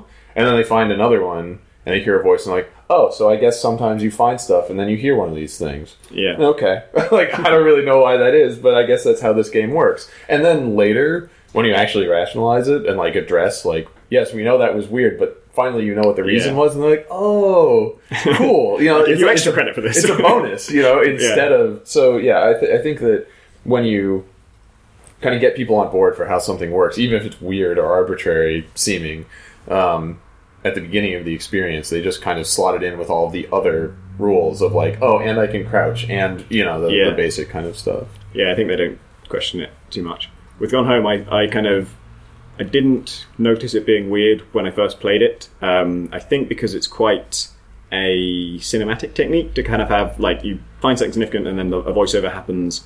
And particularly, like, the tone of the voiceover is quite like a sort of movie that would be like, you know, a girl telling her story to the viewer. Right, and in those movies, you don't know why the hell you're hearing this. Like, who is she talking to? Is she being interviewed or something? Yeah. So I took it on the, like, in my stride at that point. But then I remember, because I played the first half by itself, and then when I finished it a little while after, I was like, how was I actually hearing all that stuff? Like, what was going on there? Yeah. And it wasn't, it still didn't bother me, but I was just kind of curious, like, should I understand that? Am I meant to? Right. I guess that there could have been a risk that the player might think it was them talking. which we had that problem early in development, where people, you know, we sent stuff out to playtesters, and they would be like, they thought it was themselves talking, or that they were playing as the younger sister, and then it was like the older sister you were hearing. You know, just like who was talking and who they were was confusing to some people. And so we did a number of things to try to reinforce what was going on. I think by the time we shipped, we addressed it successfully. But like, we did a lot more with, like, before we shipped, we added in more stuff at the beginning that says like we added the luggage that's sitting next to where you spawn in, and it has a luggage tag that has your name on it. Yeah. And then you can look in your inventory and see your passport and this other stuff that has your name on it and everything. And then we actually, when we went back in to do the final round of voice recording, we rewrote the very first audio diary because it had been much more vague, like in her wording, like kind of speaking in the third person, just generally like talking to herself kind of thing. And we rewrote it so it's very explicitly like, "Dear Katie, you've left, and that makes me feel certain ways, but I'm just going to keep carrying on," you know. And I think that that was actually the bigger risk with that technique was people being unsure, not only where they're coming from, but like who is speaking and who is being addressed and so forth. So that's something that we did actually, that we had to do some specific work to try to fix, I guess. Apparently at the end of Portal 2 originally, you were meant to just say one word. I think like it's a bit where you have to confirm the override that you want to get rid of. Spoilers of Portal 2, Wheatley. And you have to say yes to do it. And I think there was like an on-screen prompt to sort of like press space to say yes or something. And they had Chell actually saying yes, and players just didn't understand. They just didn't process, even though they'd been asked to say something and then they did say something. They were just like, "Who's that? What's that voice? I don't know." And then I assume maybe then they turned that into the really good joke at the beginning that was press space to say hello, and then you press it and you jump instead. It's like, I guess there's something wrong here. Okay, well, let's just carry on. Which is not them just like fucking with the player and them enjoying it. Yeah. So Gunpoint had all of these really interesting systems, and like you were saying, they were inspired in a lot of ways by, like, you know, Deus Ex, kind of like having multiple methods of overcoming environmental obstacles and non-lethal and lethal approaches and all that kind of stuff. But also something that was really well received about the game was the writing of the characters and the exchanges that you would have primarily between missions. Was there any text that came up during missions? There was in the very intro, you're talking to somebody on the phone, right? But there's no choices in the in-game dialogue. I was going to do that. That was one of my things to, like, on my to-do list, was make the dialogue choices work in-game. Yeah. But it's a completely different system for showing dialogue in-game. I couldn't find a way to like merge the two, and it would have been a bunch of extra work. Right. And in the end, I moved away. I had a lot more scripted scenes planned to happen in the missions. Yeah. And then when I started making those, I realised they are a hell of a lot of work. Getting anything scripted to happen in a level while the player is still in control is just horribly difficult. Even if the player can't get to it, even if there aren't any problems with him interacting with it, just having it all unfold in certain timescale and things. Right. I found that really difficult. I found it really boring to do, like it's sort of annoying and fiddly. Game Maker is one of the things that it's much worse at than Unity is you have to compile it to play it. And compiling at this point was taking like 30 seconds or more. So every single change had to be, it was a 30-second wait to see if it was any good. Right. And I ended up doing things like, you know, adding a key to the game to change the length of this scene, so I could just like press reload and then tap that key 3 times, and then like it would display the figure on screen, and then I'd write it down, and I hated doing it. And also, I'm just sort of philosophically against it. Like, I don't even like these scenes in games. I hate scripted sequences. I want to get them out of games. And here I was like, just because the plot needed it, I was, you know, having to force things to happen. Yeah. And so I had like, had a bunch more planned, and I ended up scrapping everything except the intro and the ending. Yep. And if you count it, there's one bit where you listen in on Jackson talking on the phone, but it's literally just some dialogue appears while you're listening, and that was fairly easy. Yeah. But the intro I think that's a good call. I mean, as someone who only scripted an intro and an outro in my own game as well, because one thing about it is, like, at least for Gone Home, like, it's a little different because it's literally like an unbroken, you know, player input experience from the beginning to the end. But still, I think that, you know, players are, I feel like there is nothing philosophically wrong with having some non-interactive stuff to get you into the experience and then some to get you back out, you know. But when you're in the middle, it's a lot harder to say, like, okay, now put down the controller for a little bit. Yeah. You know, because you really have to justify that in some way, either because it's like the content is so important, or because there's some kind of fictional justification, like you got knocked down and, you know, whatever.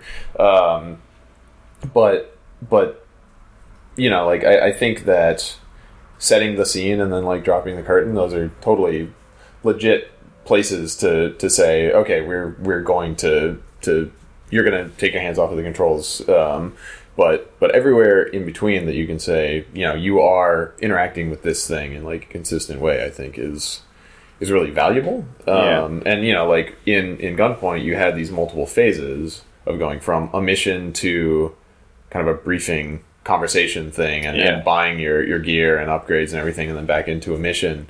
But it was a consistent set of interactive loops, you know, or phases. You know, even the dialogue sequences, it wasn't just sit back and listen to this dialogue. It was like you were interactive, making choices, right? All the way throughout. Yeah, I was surprised that they went down as well as they did, because the plot was I was pretty happy with it, but I'd sort of decided I wouldn't do another story-based game. I was like, shit, it's just really hard to get story to work with a game, and I felt the scripted things that I had planned, I thought they were necessary to get people engaged with the story. Yeah. And so since I'd taken them all out, except for 2, I figured people wouldn't be as engaged with the story, and that it would really show that there's this story stuff happening between the missions, but then when you go to a mission, it's always just get to a computer and hack it. And in fact, lots of testers had said in early test versions, like, I hope you're going to add other objectives or something. It would be nice to have different things to do than just hack computers. And that was always the plan. It was going to be like a hostage situation, or it's going to be this tricky thing to resolve, or like a kidnapping someone, or I don't know, like other things involving humans and special situations. And it just got like later and later and later. And carrying them around and stuff. Yeah. It got later and later and later, and it was always just computers. And there's like, in the end, there's one sequence of missions where you're stealing a prototype, and it's like, you just steal prototypes for that whole quest line. Like, you steal this one, then you steal it back, and then you steal 2 of them, and then you steal this, and then... Which is still effectively, you go to a point, you click on it, and press on it and to complete it. And I think probably if I'd just done, like, every mission had its own objective type, people would have been happy. I think they weren't asking to have an interesting mini-game or something. They were just saying, like, I don't want to always be hacking a computer. Yeah. And I didn't really listen to them, I just kind of ignored it. And a lot of the scripted scenes that I was going to have took out, and then ended up, those missions you just hack a computer or you pick up a thing. Yeah. And people didn't complain about that, and also they really like the dialogue. Yeah. And so now I'm suddenly thinking, shit, have I got to do another story? Well, and I want to write another story, but then I've got to face the difficult challenge of, like, how do I get that to work with a game? Because I think the way I did it in Gunpoint was just keep them very strictly separate, and that was okay, but it did mean that it was not super engaging, the plot. I don't think the plot didn't really affect what you're doing in the levels, and what you did in the levels sometimes affected the plot a little bit, but in quite abstract ways. And so I don't think the game made you care more about the plot, and I don't think the plot made you care more about the game, but some people happen to like both and happen to enjoy the whole experience. Well, I think that, I feel like the real value from the story parts of Gunpoint, they were much more like the quality and the characterization of the dialogue, like, for its own sake, more so than what plot points it was telling, or why exactly you were encountering these characters. It was more like clever turns of phrase and the different characters clearly having different personalities through how they're written and everything. Like, I think that was the biggest thing that I at least connected with, was that it was like, oh, this isn't just rote kind of expository dialogue. It's like, these are clearly individual characters that have their own personality, Yeah, I was definitely going for that, and I'm glad it worked. But it was kind of like the plan. Definitely, like, there was no jokes in the plan, except I guess that, like, in the police quest line, you're investigating yourself, and that's kind of a joke. Right. But it's like, I didn't play that for laughs that much in the actual dialogue. So all of it was just like, I had this plot structure, I know what I need, I know what the point of this mission is, I know what you do after it, and I know what the overall arc is, and what the consequences of siding with this person is versus siding with that person. And then I sat down to write it, and then as I wrote it, I kind of thought, oh, there's this opportunity for a funny line here, and then a funny line here. And one of them is, someone asks you to steal something, and you want your response to be to ask them, oh, who am I stealing it from? And I wrote, from whom? And I was like, that sounds kind of formal. Like, I don't want to like force you to say from whom. So now I wrote it's from who. And then I'm like, that's technically wrong. It should be from who. I'm just going to let you choose that thing. And that's like the best feedback I've got from all of the writing in the game is people fucking love that choice. I get to decide whether I say from whom or from who. Yeah. And also, I think everyone chooses from whom. Because the fact that I'm giving you the choice lets you kind of know that the other one's wrong. Right? I wouldn't be saying from whom if that wasn't the correct thing to say. But if I just left that as the only choice, I think people would be like, I don't want to say that. That sounds poncy. I think that, I mean, that's one of those things that I think people connect the most with is something that allows them to have some player expression, but in a way that feels human and like aware of them, because like you can have player expression as far as like you want this character to live or die, but like it's a different kind of player expression, which is like how do you want to present yourself? It's like an interesting thing to let the player say to the game that you don't really get an option to do very much. And that's what most of the dialogue choices are. There's very little actual branching. Like sometimes if you tell a joke, I let you follow that joke down a path for a while and have some back and forth, but it's never. There's only one plot line where... Actually, there's two, where your choices actually influence the outcome of the plot. Like someone, you pick a side or you blow your cover in the police quest line and incriminate yourself by what you said. Yeah. But most of the time it's not that important what you say, and it's just kind of, I want to give you the choice of what kind of secret agent you want to be. Do you want to be an asshole? Do you want to be a kind of down-to-business type player? Yeah. And do you want to be kind of a bit of an idiot? It's definitely it's really cool because you get to as a doofus. If you write I don't know, like it's actually quite unusual I think to have dialogue choices in a game that isn't an adventure game. Like there aren't that many games where like Gunpoint is not an adventure game. The plot wasn't that important. The plot wasn't even in there for the first 2 years, and it was when we were in the IGF, that was the version with no plot, so it was already like that was the game. And then when I added the plot I put in multiple choice dialogue things because like I say, Monkey Island 2 was one of my first PC games. And there were dialogue trees in Deus Ex. Like you would go up to a character and be able to be kind of expressive in that way in some cases, or you either be nice to somebody or be kind of an asshole. Something Get I gun remember... Get gun or... or the crossbow. The crossbow, sniper rifle. Yeah. The answer in that case is Get gun. Yeah, because you can blow open doors and stuff. Well, and because you can get a sniper rifle and a crossbow within 10 minutes of the beginning of the game. Shitty player choice there is in Deus Ex. That's rubbish. But... Tangent, another game that feels like it was kind of influenced by that lineage in kind of a sidelong way and had dialogue choices was the Riddick game, Escape from Butcher Bay. And it had like interesting quest structures and side quests and all this kind of stuff. Like it was a weird, cool game in a lot of ways. And something that kind of has influenced me in some ways, or at least I think about sometimes, is how they emphasize the disconnect between the player and the character in some ways, where it's like you're making dialogue choices, but Riddick, who's like the gruff, sarcastic badass, is always the one who's going to execute on them, So it's like you are directing him, but you can't make him do something that Riddick wouldn't do or whatever. Did you choose like sort of rough outlines of what you're going to say, and then he says the specific line? Well, the way that the dialogue trees are presented is there's a summary that you choose, and then he delivers a line that is based on that. And so my favorite instance of this is there's somebody who's like, I really need your help. Will you go to this place and get me my thing so I can break out of space jail? I don't remember what the hell it was. Well, there's this guy who's like, I really need your help. Can you go do this thing? And the dialogue choices facing the player are yes or no.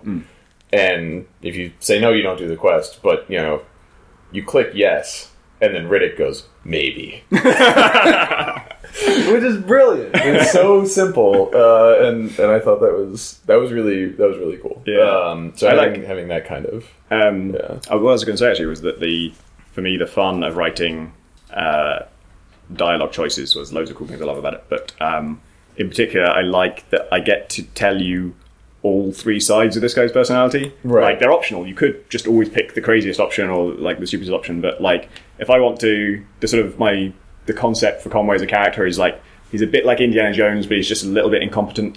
And he's sort of like, he wants to be cool, but he's kind of like an idiot. And he'll kind of try and cover for it, but he doesn't really mind if he doesn't cover for it very well. Yeah. And so that's there's lots of different sides to that. And if I was writing a movie, I'd have to have a moment where he's cool, and a moment where he fucks it up, and a moment where he covers for himself, and that kind of thing. But with dialogue options, I can just put all three of those on screen all the time. Right. And so you really get the sense of it. You know that he's a guy who You can who see might what try else to be he's cool. thinking, basically. Yeah, exactly. I think Sean Vanneman actually talked about this with The Walking Dead, because I remember Chris Remo was... he wasn't sure if in The Walking Dead, slight spoilers for The Walking Dead, for episode 1, you are able to say at one point whether you committed the murder that you've accused of at the start, and the option is to say yes, or you can not say anything, or you can, just keep it a secret. Yeah. And Chris wasn't sure if you had done it. Like, even after seeing that, he was Right. like, I didn't know if I was guilty. And Sean was saying that their kind of philosophy at Telltale for dialogue options is everything you're presented with is something that's floating through your character's head as something he might say. Yeah. So if one of your options is to fess up to this crime, then that means you did do it, because that's the thing that you would say in that situation. So I still don't know. It was interesting to me that that Chris had such a different take on it, and that wasn't conveyed by the choice. And so from I think Gunpoint, I had that same feeling when I played Walking Dead. I don't think that I understood that there was a canonical answer to that until like much further on. Yeah. And yeah, so Gunpoint is like, if you don't like one of the strains of Conway's personality, you can suppress it. You can not ever take that path. Right. But it's just telling you that he's the kind of, one of his instincts is to say the asshole thing. Right. So even if you don't play him as an asshole, he's got that gene in him. And that's a fun way to write, because you get to tell more of the character, and you also you run a much lower risk of creating like a wedge between the player and the character, because you're never telling them you're playing an asshole, or you're playing a kind of guy who never makes a joke and just gets on with the job. Yeah, and so you have to be that guy whether you want to be or not. Yeah, right? so letting them tailor it a bit just gives them a better chance of liking the person. Yeah. And people do seem to respond really well to him. Yeah, well, and I felt like also probably something that felt like it came from your own set of preferences about, like, as a player of games, is that it seemed like quite often there was a dialogue option that would just let you bail out of the conversation entirely. Yes. Just be like, all right, shut up. And then the mission just starts. Yeah, I think one of the options was like, steal a thing, got it. Yeah, exactly. And also there's the end call button that you can click at any time. So literally any point in a conversation, you can just hang up. Really? I didn't even know that. They don't chew you out for it like they do in Mass Effect, because that's directly inspired by Mass Effect. I like, see. When you call the council, Right. I think there's a bit in Mass Effect 2, I think it is, when you've kind of gone off base and you're doing something they don't approve of, and so they chew you out between every mission. They just really lay it on thick about how annoyed they are with you. Yeah. And one of the dialogue options is to end the call. Right. It's only at certain points, and sometimes you have to listen to a bit of them rambling on before you can do it. Right. And so I wanted it to just be a button you have at all times of all people. You can always just hang up on them and get on with the mission. So then was the rationale for that like you would hang up on them and then they like send you the mission details in a text afterwards or something? Or it was really just like, if you get a briefing already before the mission, before you even accept it, and then in that conversation that's your opportunity to ask more about why you're doing this and get more details. And if you don't want those details, you can just hang up. You know roughly what you're doing. It's going to be get to the objective. And then also in game, when you press escape at any point, you get another summary of what you're meant to be doing. Yeah. So it's really like you have all the possible information you need. And I always I skip cutscenes in GTA because I don't like the story. Right. And I really appreciate it when it pops up with a little message just saying, follow the car. Right, Like, yeah. okay, that's what I needed from the cutscene. Thanks for not wasting 8 minutes of my life. So yeah, I wanted to, it's for people who already know the story because they played it before, and it's also for people who just don't give a shit and want to get on with it. And I'm like, I totally get that. Yeah. I'm like, even though I wrote this plot and I, want people to enjoy it and I hope you enjoy it, if you don't like it, by all means, skip the whole thing. I'm not going to force you. There's something interesting about that approach, which I totally agree with. And working on Gone Home was that until very shortly before we shipped, there was a button to skip an audio diary that was playing. And it was in my design doc from the beginning. I was like, if you're listening to this thing, you don't want to hear the rest of it, you can just press a button to skip it. And we had a bunch of playtest feedback that was primarily like with the controller, just based on the binds that we had, and we tried multiple binds.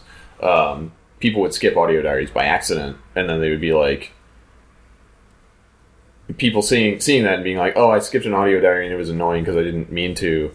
Multiple playtesters were like, why do you even have the ability to skip those things? Because, like, that's literally the point of playing the game.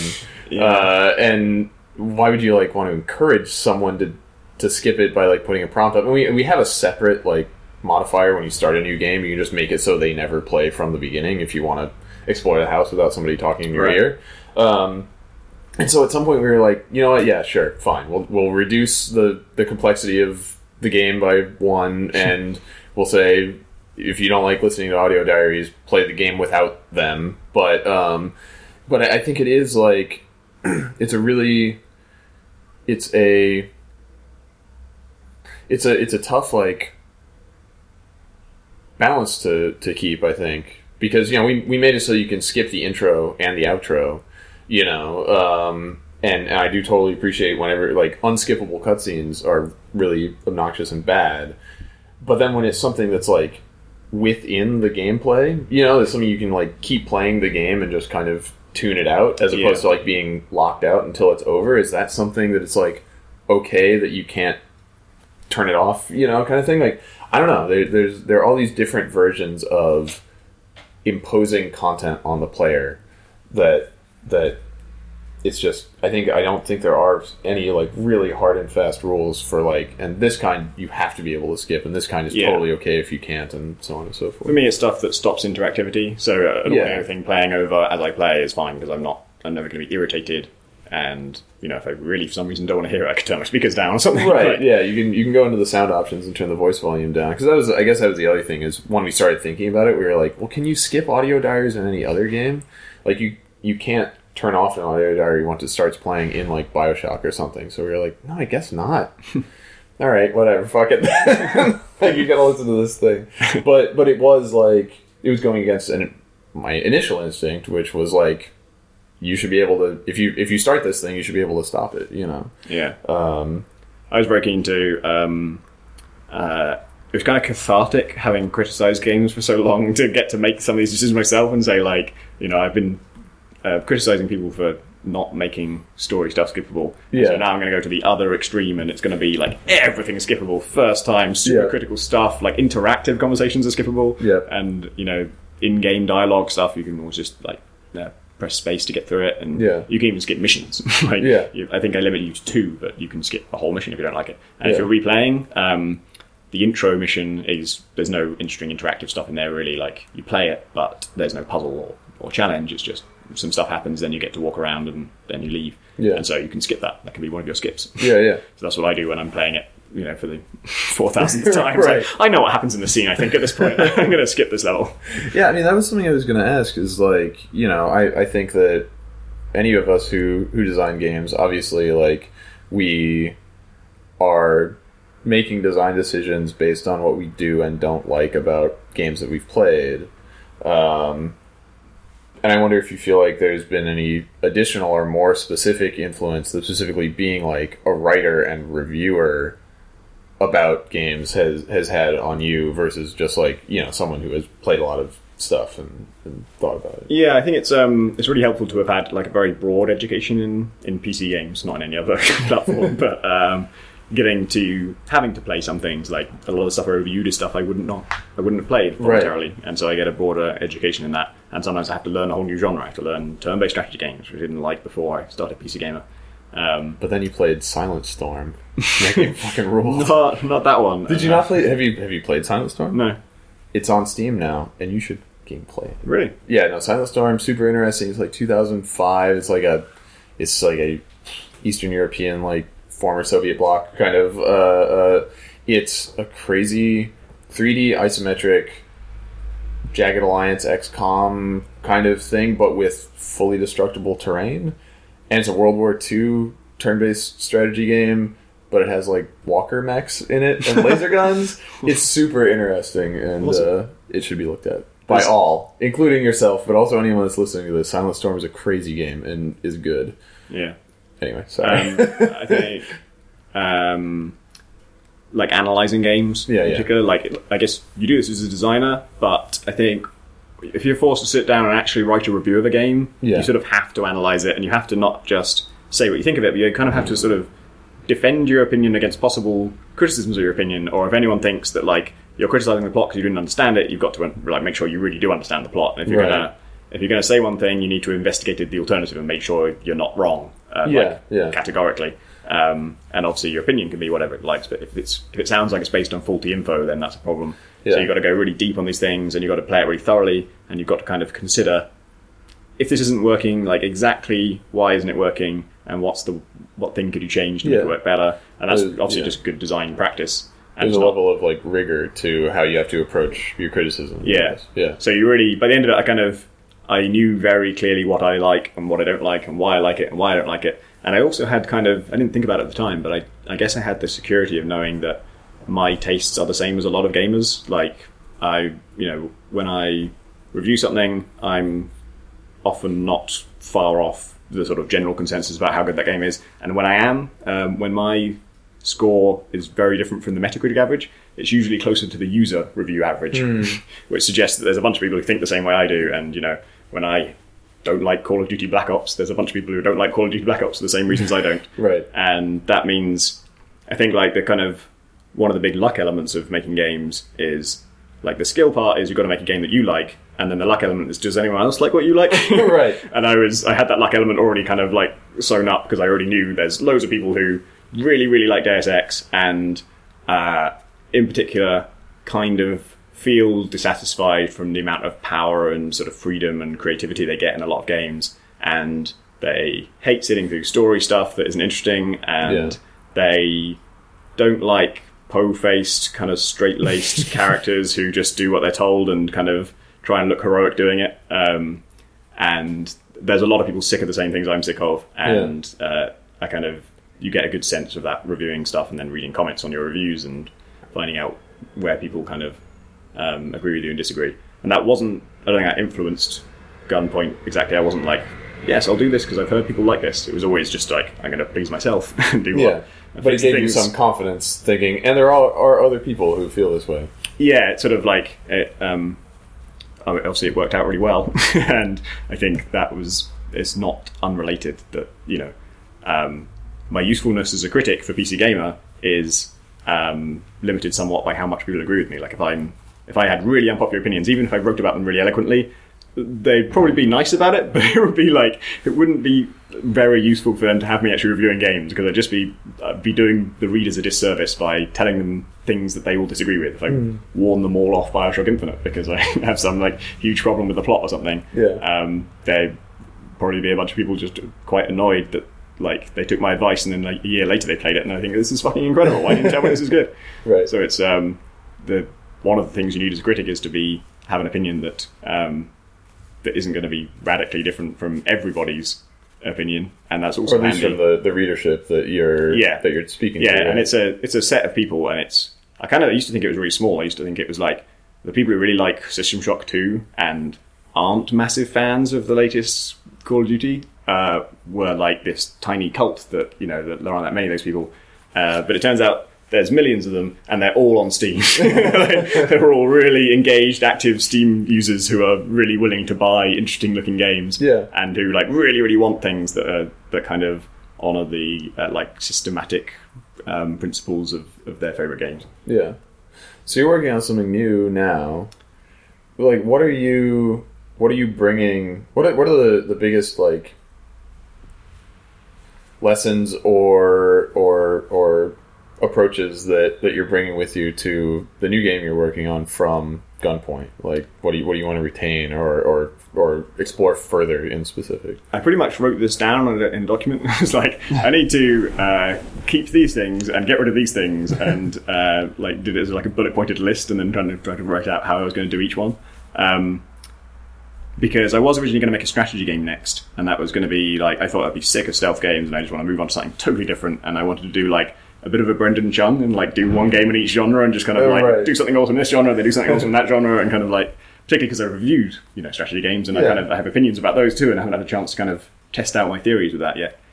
But the way I felt when I finished Gunpoint was that there were lots of things. I felt like I'd learned a lot about stealth games and about this kind of game, and I knew the things I couldn't fix in testing and in patches and stuff, things that needed to start again to fix. And so I suddenly had a bunch of ideas of like, I know how to do it better next time.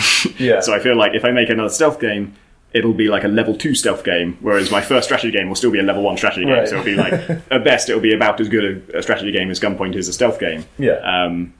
And so a lot of things are to do with like your abilities in Gunpoint are just kind of, they get out of control. You start off pretty powerful, and you get even more powerful, and then the optional gadgets just mostly break the puzzles. They're like, instead of solving the puzzle, you can buy this gadget, and then you can override it. And I cut some for that reason, actually. There used to be a gadget that would let you connect things that are on different circuits. So it cost a lot of power, but you could just link something from the red circuit to the blue circuit. Yeah. And then that breaks every puzzle. That just meant there aren't puzzles there are no anymore. puzzles if you can do that, yeah. So I started to realise that's skipping it in a non-fun way. You're skipping the puzzle and you're not doing anything interesting instead. You're just cheating. Because at the end of the game, you intentionally do like a super gravity gun, yes, kind exactly. of like intentional game breaking feature. But it's a down doors. Yeah, it's a game pacing thing where it's like, okay, now we're just going to let you kick doors off their hinges and knock people out with them. It'll be awesome. But it's not the kind of thing where it's like, and we'll give you that if you want it in the second level. Yeah. You know? So I don't want to make like another Gunpoint with, you know, more of the same but better, and I'll add more gadgets and have even more abilities and even more stuff, because it's just going to get crazy. Right. The way to make a better stealth game than Gunpoint, I think, is take some of this stuff out and keep it kind of limit your abilities more, or just kind of. I'm interested now in something that I didn't know I was making a stealth game with Gunpoint. It was only when, like, I think Sneaky Bastards, the stealth magazine that kind of started up during its development, asked to me to participate in like a I think it was a stealth jam, and they wanted people making stealth games to do this. And I'm like, oh, I guess it is a stealth game. Like, you don't want to get shot, for sure. Yeah. That's a big deal. You don't want to get seen, because in Gunpoint, it's like, you get seen, you get shot. Yeah. That's pretty much instantaneous. Yeah. And there's a lot of the things I put into Gunpoint are kind of anti-stealth. Like, it's a game about throwing yourself through plate glass windows at maximum force, which makes a deafening noise. And it's like, it's fun, it's crazy. But if I'd known I was going to make a stealth game, I probably wouldn't have made that so fun. Right. There's a definite tension between the fun approaches and the stealthy approaches, and that's true in a lot of games. They often make the stealthy approach the kind of restraint approach. So I wanted to take out abilities rather than add them, and I kind of want to start fresh and focus on like making it a good stealth game. Basically, not to replace Gunpoint or kind of make Gunpoint 2 or anything, but to just make a new game and focus on the stealth stuff and make the really cool sneaky approach really satisfying. Right. And because a lot of what is potentially interesting about a stealth game is more about what you can't do or what your limitations are and overcoming those than just being like, super powerful and being able to do a dozen different things, right? And you'll probably still be able to break through plate glass windows. I'm not going to confirm or deny that. That seems like a thing that's funny when it happens. You imply that you're at least confirming the existence of plate glass windows. Probably, yeah. It seems unlikely I'll make a game without plate glass windows in it now. All right. And the reaction to Gunpoint really changed my mind about a lot of things, because, like I say, I wasn't expecting the writing to go down that well. Yeah. And the strategy game I was planning, I had no thoughts for the story for it. Like, I've come up with a couple of ideas that could work, but they don't really inspire me that much. Yeah. There's like a funny backstory I could do for it. But then when you're playing it, I don't know what the story of it is. I don't know what it should be. And I don't think it would be... I can't see a way to make that a funny strategy game. Yeah, right. And I started to realise with Gunpoint, like, I'm so glad that people found Gunpoint funny. It's really just nice. The feedback you get is just really lovely, and I love watching people play it. I love watching them like chuckle at dialogue and stuff, and people really appreciate that. And also, it seems to be something that isn't too difficult to do. Like, it's just if you're going to write some dialogue, you can make the dialogue funny, and then you've made a funny game. Well, I know this is going off track, but let me ask you, like, this will sound like a weird question, but before you released Gunpoint and you had that reaction and everything. I mean, I imagine it's a different realm for like your critical writing versus something like Gunpoint, but did you think of yourself as a good writer? Like, would you have, like, internally in your head, or just how you would? Maybe I think I knew I'd got a lot better at games writing about them and analysing them and understanding them. I was always really trying to get funnier, which is a really like sad thing to admit. But whenever I'm always thinking about like how I can improve, how can I get better at my job. I took my job at PC Gamer really seriously, and I always tried to like put all of my effort into doing it as well as possible. And when I looked at the stuff I'd done, I was usually happy with my analysis. I felt like I got to the bottom of it, and I felt like I was right about the things I complained about and right about the things I liked.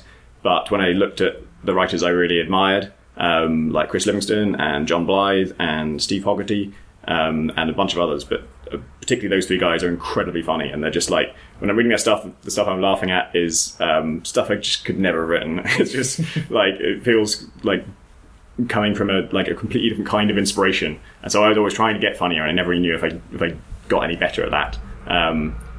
And I think the reason the reaction to Gunpoint's writing surprised me is because I haven't had that much fiction experience. I've only written 2 short stories, and they both did well, they both got published, but you don't get a lot of feedback specifically from like readers from a book, particularly if you're one of 30 authors in a short story collection. Right, yeah. I get a lot of emails about that. So I didn't really know how well my fiction stuff would go down. And I think it's much easier to be funny in fiction than it is in a game review, particularly if you take game reviews really seriously and you feel really like obligated to really be thorough and incisive and try and get to the bottom of the issue. And then if like the funniest game reviews are often like negative ones because they give the game like a kicking. And I never felt comfortable doing that. I was like just thinking of like the hundreds of people who work for years and years in this, and I'm like, I'm gonna tear it to shreds if it's bad, but I'm not gonna like enjoy doing it. It's not gonna be like laughing in their faces kind of thing. I really Isn't it hilarious how bad of a job you did? Like, yeah. I did I have made jokes at games' expenses, but like ones where I think someone at Irrational tweeted the line from my Bioshock Infinite review where I said the plot jumps Bioshock Infinity Sharks. So I feel like that's the standard. Like if someone who worked on the game finds the line funny, then I didn't go too far. Yeah. Well, and if you take a jab at a game that's generally well received, within that context, it's like you can take it. But if it's a game that like it's going to get a 20, it's like, why don't we just leave them alone? They're already getting the 20, for God's sake. Well, I mean, just the reason I asked is just because, like, I've always thought of you. You were one of my favorite people writing about games as a journalist. Just as far as like, it's great writing and it's insightful and engaging and so forth. But then you saying like, I didn't expect the writing in the game to be so well received. It's like your job is to be a writer, but I think that is not uncommon at all, right? For it to be like it's like, yes, my job is to be a writer, and I get paid for it, and people will react to it and everything. But like, I think it's really hard to internally think of yourself as a good writer, even if it's like clearly something that you are capable of doing for a living. Yeah. I try and always, with anything I want to get good at, I always try to be critical of what I've done, but completely undaunted by future challenges. Like, I'll never look back and think, yes, I was brilliant at that. But if you ask me, hey, do you want to do this other thing? Do you think you can do a good job of that? I'm like, fuck yes, I will fucking knock that out of the park. I will do a brilliant job. Like, I think when the Bioshock review was coming up and we were figuring out who's going to review it, it was kind of, I didn't know if I would get to review it. And also, I was really keen. Everyone was really keen. Yeah. And at some point, I think his deputy editor at the time, Tim Edwards, told me that it would be me to do it, and I was like, fucking yes. And he said, but it has to be the best Bioshock review ever written. I'm like, fuck it, yes. I will write you the best Bioshock review ever written. And now that I've written it, I don't think it is. But like, I think it's important to not let your self-deprecation get in the way of your productivity. I always want it to be like, try and stay humble, but don't shy away from anything. Always like want the ball. Right. Yeah. To use a sports analogy for some reason. I don't want the ball at all. I used to run away from the ball. I want any figurative balls, but not actual balls. Well, so, I mean, do you feel like that was... Cause I guess part of the reason I ask is, you're saying that, like, going forward, you presumably want to continue to make games that have, like, writing as an important component of it. And, do you feel like... I guess, do you feel like that the reaction to it, the external reaction to you having that in this game is like a motivator to do that you might not have had just on your own? Definitely. And it's not kind of a case of like changing my plans to appease people. Right. It was something I really enjoyed doing on Gunpoint, and I thought like, hey, I love writing and I'm really enjoying this, and I'm happy with how it's turning out. And then when people find it funny, you realise, okay, well, now I've got a thing I can do easily, and people like it, and I like doing it, so let's do that again. Whereas if it hadn't been received well, it would be like, well, I enjoyed doing it, but I think I've got to focus on things that are really going to have an effect and really going to make the game better, like for me and for them. Right. But yeah, it's definitely like, I think a lot about the reception to the game and how it changes like the emotional experience of working on it, and kind of my opinion of Gunpoint is affected so strongly by other people's opinions of Gunpoint, and not just whether I think it was a good game, but like whether I enjoy playing it. I think is influenced by other people as well. I think there's so much. It's nice when you make a mechanic and you enjoy it, but it's even nicer if you know from past experience, oh, people are going to love this. Like, right. This is going to go down well. Yeah. And then when you hear they do, that's fantastic, like motivator. And doing testing like all the way through from like, I don't know, week 1 of Gunpoint all the way through to year 3 was a great way to stay motivated and to like I could feel that the game was getting better from people's responses. Yeah. And that just feels really good. I don't want to make a game just for myself. Right. And that's something that just on a practical level I think is really important. I think for everybody to keep in mind, like especially if you're just starting to make games and you know you're less confident in what you're doing. Like I know that I was playing versions of Gunpoint that you were working on from very early, just as like a playtester kind of role. It was like long before you entered IGF. I was playing some version of Gunpoint, just like giving feedback and stuff. And yeah, I think that something that you point out that's really useful is not just that playtesting makes the game better because it gives you, you know, responses to measure against and lists of things to change. But yeah, it can be like an important like motivating factor. You know,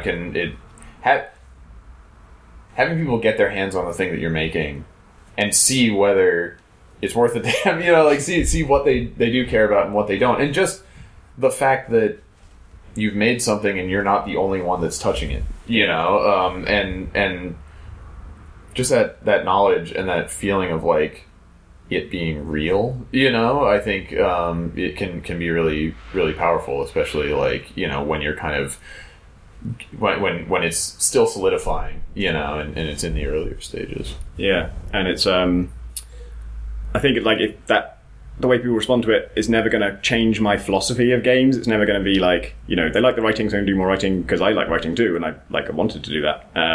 But if the reaction to Gunpoint was like, oh, we hate this like constant auto-saving thing and it takes all the challenge out of the game, we just don't like that, I'd be like, fuck you guys, I'm doing it again. Right. That's staying in. I like that feature. Yeah. Yeah, there are certain things that are kind of fair game for a playtester, and some where it's like, I think you should be making a different game. Well, sorry, buddy. When I'm reading feedback, a lot of it's really positive stuff, but then I specifically ask people for what's the worst thing about the game, and I get a big list of terrible things about my game. And if your game's like coming together nicely, then the complaints we get will all be really different, right? Because there won't be a big glaring thing wrong with it. Yeah. Everyone will have to come up with a different answer. And when you read that list, it's like you did everything wrong. It's like, oh god, they don't like crossing, they don't like a jumping, they don't like a level design, they don't like a writing. You can't help but read it as like one big guy who just hates everything. And that's like really, really depressing. And sometimes you read those criticisms and you're like, fair enough, yeah, I can do a better job of that. Oh, that's really useful, I didn't know that was causing that problem. And then you read something like, oh, fuck you, get out. It's good that I never reply to any testers. So I mean, you're still really early in what you're working on. By the time that this podcast comes out, you will have been doing stuff on it for a little while longer. But yeah, like, what do you know about it? You know, like what are the things that are in it now that you feel like are the guiding elements of it that are gonna, you know, be what you focus on going forward? Yeah, so it's a stealth game and it has a grappling hook in it. That's what I've shown so far. I haven't actually said it's a stealth game, I guess, but it's sort of like self-evident, I think. And I want to, like I say, pare down the mechanics more and kind of focus on particular things. I think I'm gonna. I mean, you're making it in Unity, right? Yes. But is it still intended to be like a side? It's a side-on game? Yeah. Okay. Side-on perspective. It will be functionally 2D, but it will be rendered in 3D. It's not going to be a 2D game. It's going to be. It'll have physics objects that you can see all sides of, and if I need to zoom in on somebody for like a cutscene or something, then you can see the room and things. Yeah. And in fact, once we've got like, if I get art in and it looks good, it's going to be really fun to like rotate the camera to places you're not supposed to, like, and just see, hey, look at this really thin building. So yeah, I want to. I think physics will be a big part of it. I don't know exactly how. I have a couple of ideas about that. I want to keep writing it in some way, like characters talking to you. But I'd really like to do a better job of finding ways to make story things happen in levels. I don't know what exactly. It'll probably be some kind of a limited, codified thing. Like maybe there's just a character in the level, and whether he lives or dies is relevant to the plot. and whether or not that happens is up to you, and maybe it's a choice or maybe it's something you're trying to do and you might fail at. Pretty similar to an objective I had for Gunpoint, which I abandoned. But I think I can get smarter at that. I think there's better ways to do it. I might fail and give up and just have conversations between missions and have the plot and game never touch each other. I know that works now. That's a route I can take.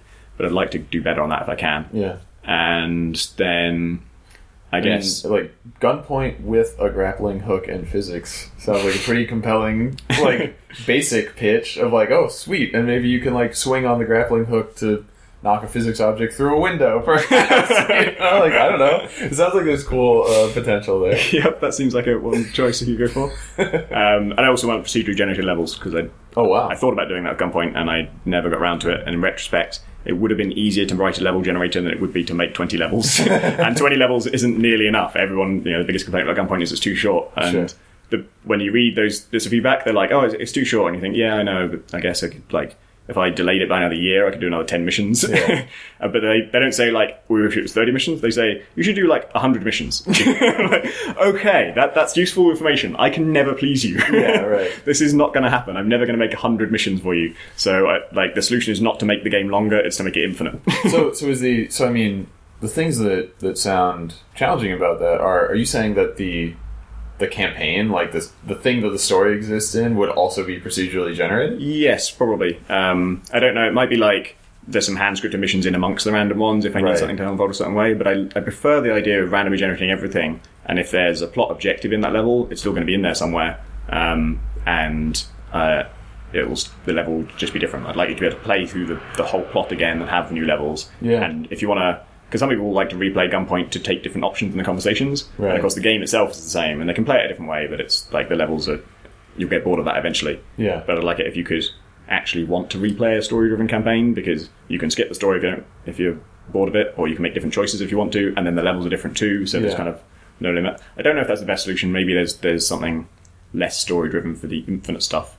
But in my head, I think I know how to generate a building that will be completable. Because now that I've designed 20 levels that we shipped in Gunpoint, and about 10 to 15 more, actually no more than probably about 20, 30 more that I scrapped because they weren't good enough or because they didn't fit the new engine, the new art, now that I've done that, I kind of have the formula. It's not, that's why I didn't make any more levels, because it became formulaic. I was like, okay, I don't have any new ideas to add to this. And so those 20 levels of Gunpoint can be generated from a formula, but basically, in terms of how I went about designing them. And so if I can actually make that formula, I have the great advantage of having really boring levels. Like in terms of visually, they're just office blocks and they're just rectangles and they're made of smaller rectangles. Yeah. It's very easy to fit rectangles inside other rectangles. That's a pretty easy thing to generate. I'm not trying to do like a subversion thing where they made the whole fucking city organically with like rivers and motorways and stuff. Like, not that kind of procedural generation. I'm talking about like, let's put the room here instead of here. Yeah.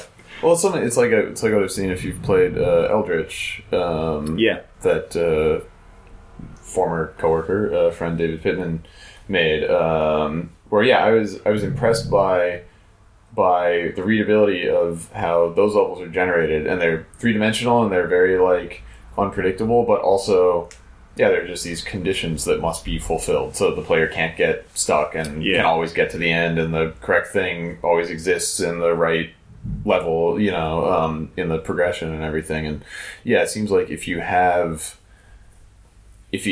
could look at basically the elements of the story stuff that's supposed to happen in this particular level as these 3 factors must always be present within the generation of this particular level, and then everything else has to work itself out. Like, it's just like procedural. Are you thinking, well, it seems like a challenge would be procedural generation of like satisfying puzzles. That sounds like the toughest concept. Well, I think another thing I discovered during Gunpoint is that I also didn't mean for it to be a puzzle game, really. That just kind of happened because of the cross-link. Like, if you don't want to play it all powerful, you have to put obstacles in his way, but there has to be a way around them. And it turns out an obstacle with like 1 or 2 ways around it, that's a puzzle. Surprise! But I'm not a good puzzle designer, and I ran out of ideas with Gunpoint levels. I didn't have those other 80 levels like I was going to make. You wouldn't like it if I made them. They would be the same fucking puzzles. Yeah. And I'm not super excited about making...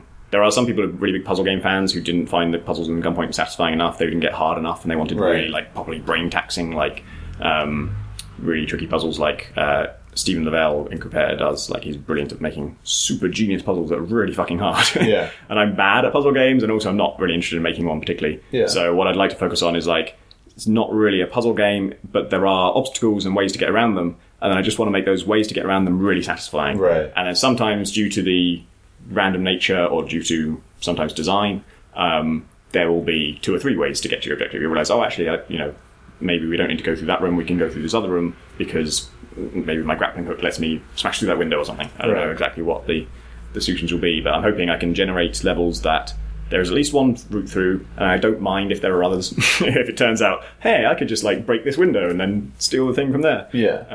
That would be fine with me. Yeah, but it becomes much less, about a sort of satisfying interaction of like solving a bespoke puzzle that is like, discovering the solution to that was really satisfying. Yeah, it's more about like pure traversal and yeah, it won't be like totally mind-blowing solutions. You'll be like, I hope that you'll look at a building that you want to break into and think, how do I do this? And then work it through in your head and plan, and then come up with your own idea. And particularly if we're randomly generating your idea, you'll probably be the first person ever to have that idea. You're probably the first person ever to think of this. But it won't be like learning new rules exactly after the once you're introduced to all the mechanics. Yeah. Cool. Well, you're just really starting to get spinning up on this new project, but it sounds like there's going to be some really cool stuff in it. Hopefully. Hopefully. But good luck with the rest of the odyssey of dev on your second game ever after the success of Gunpoint, and congratulations again on Gunpoint being so well received. Thanks a lot. And I'll look forward to seeing how this new thing turns out. Thanks for having me on.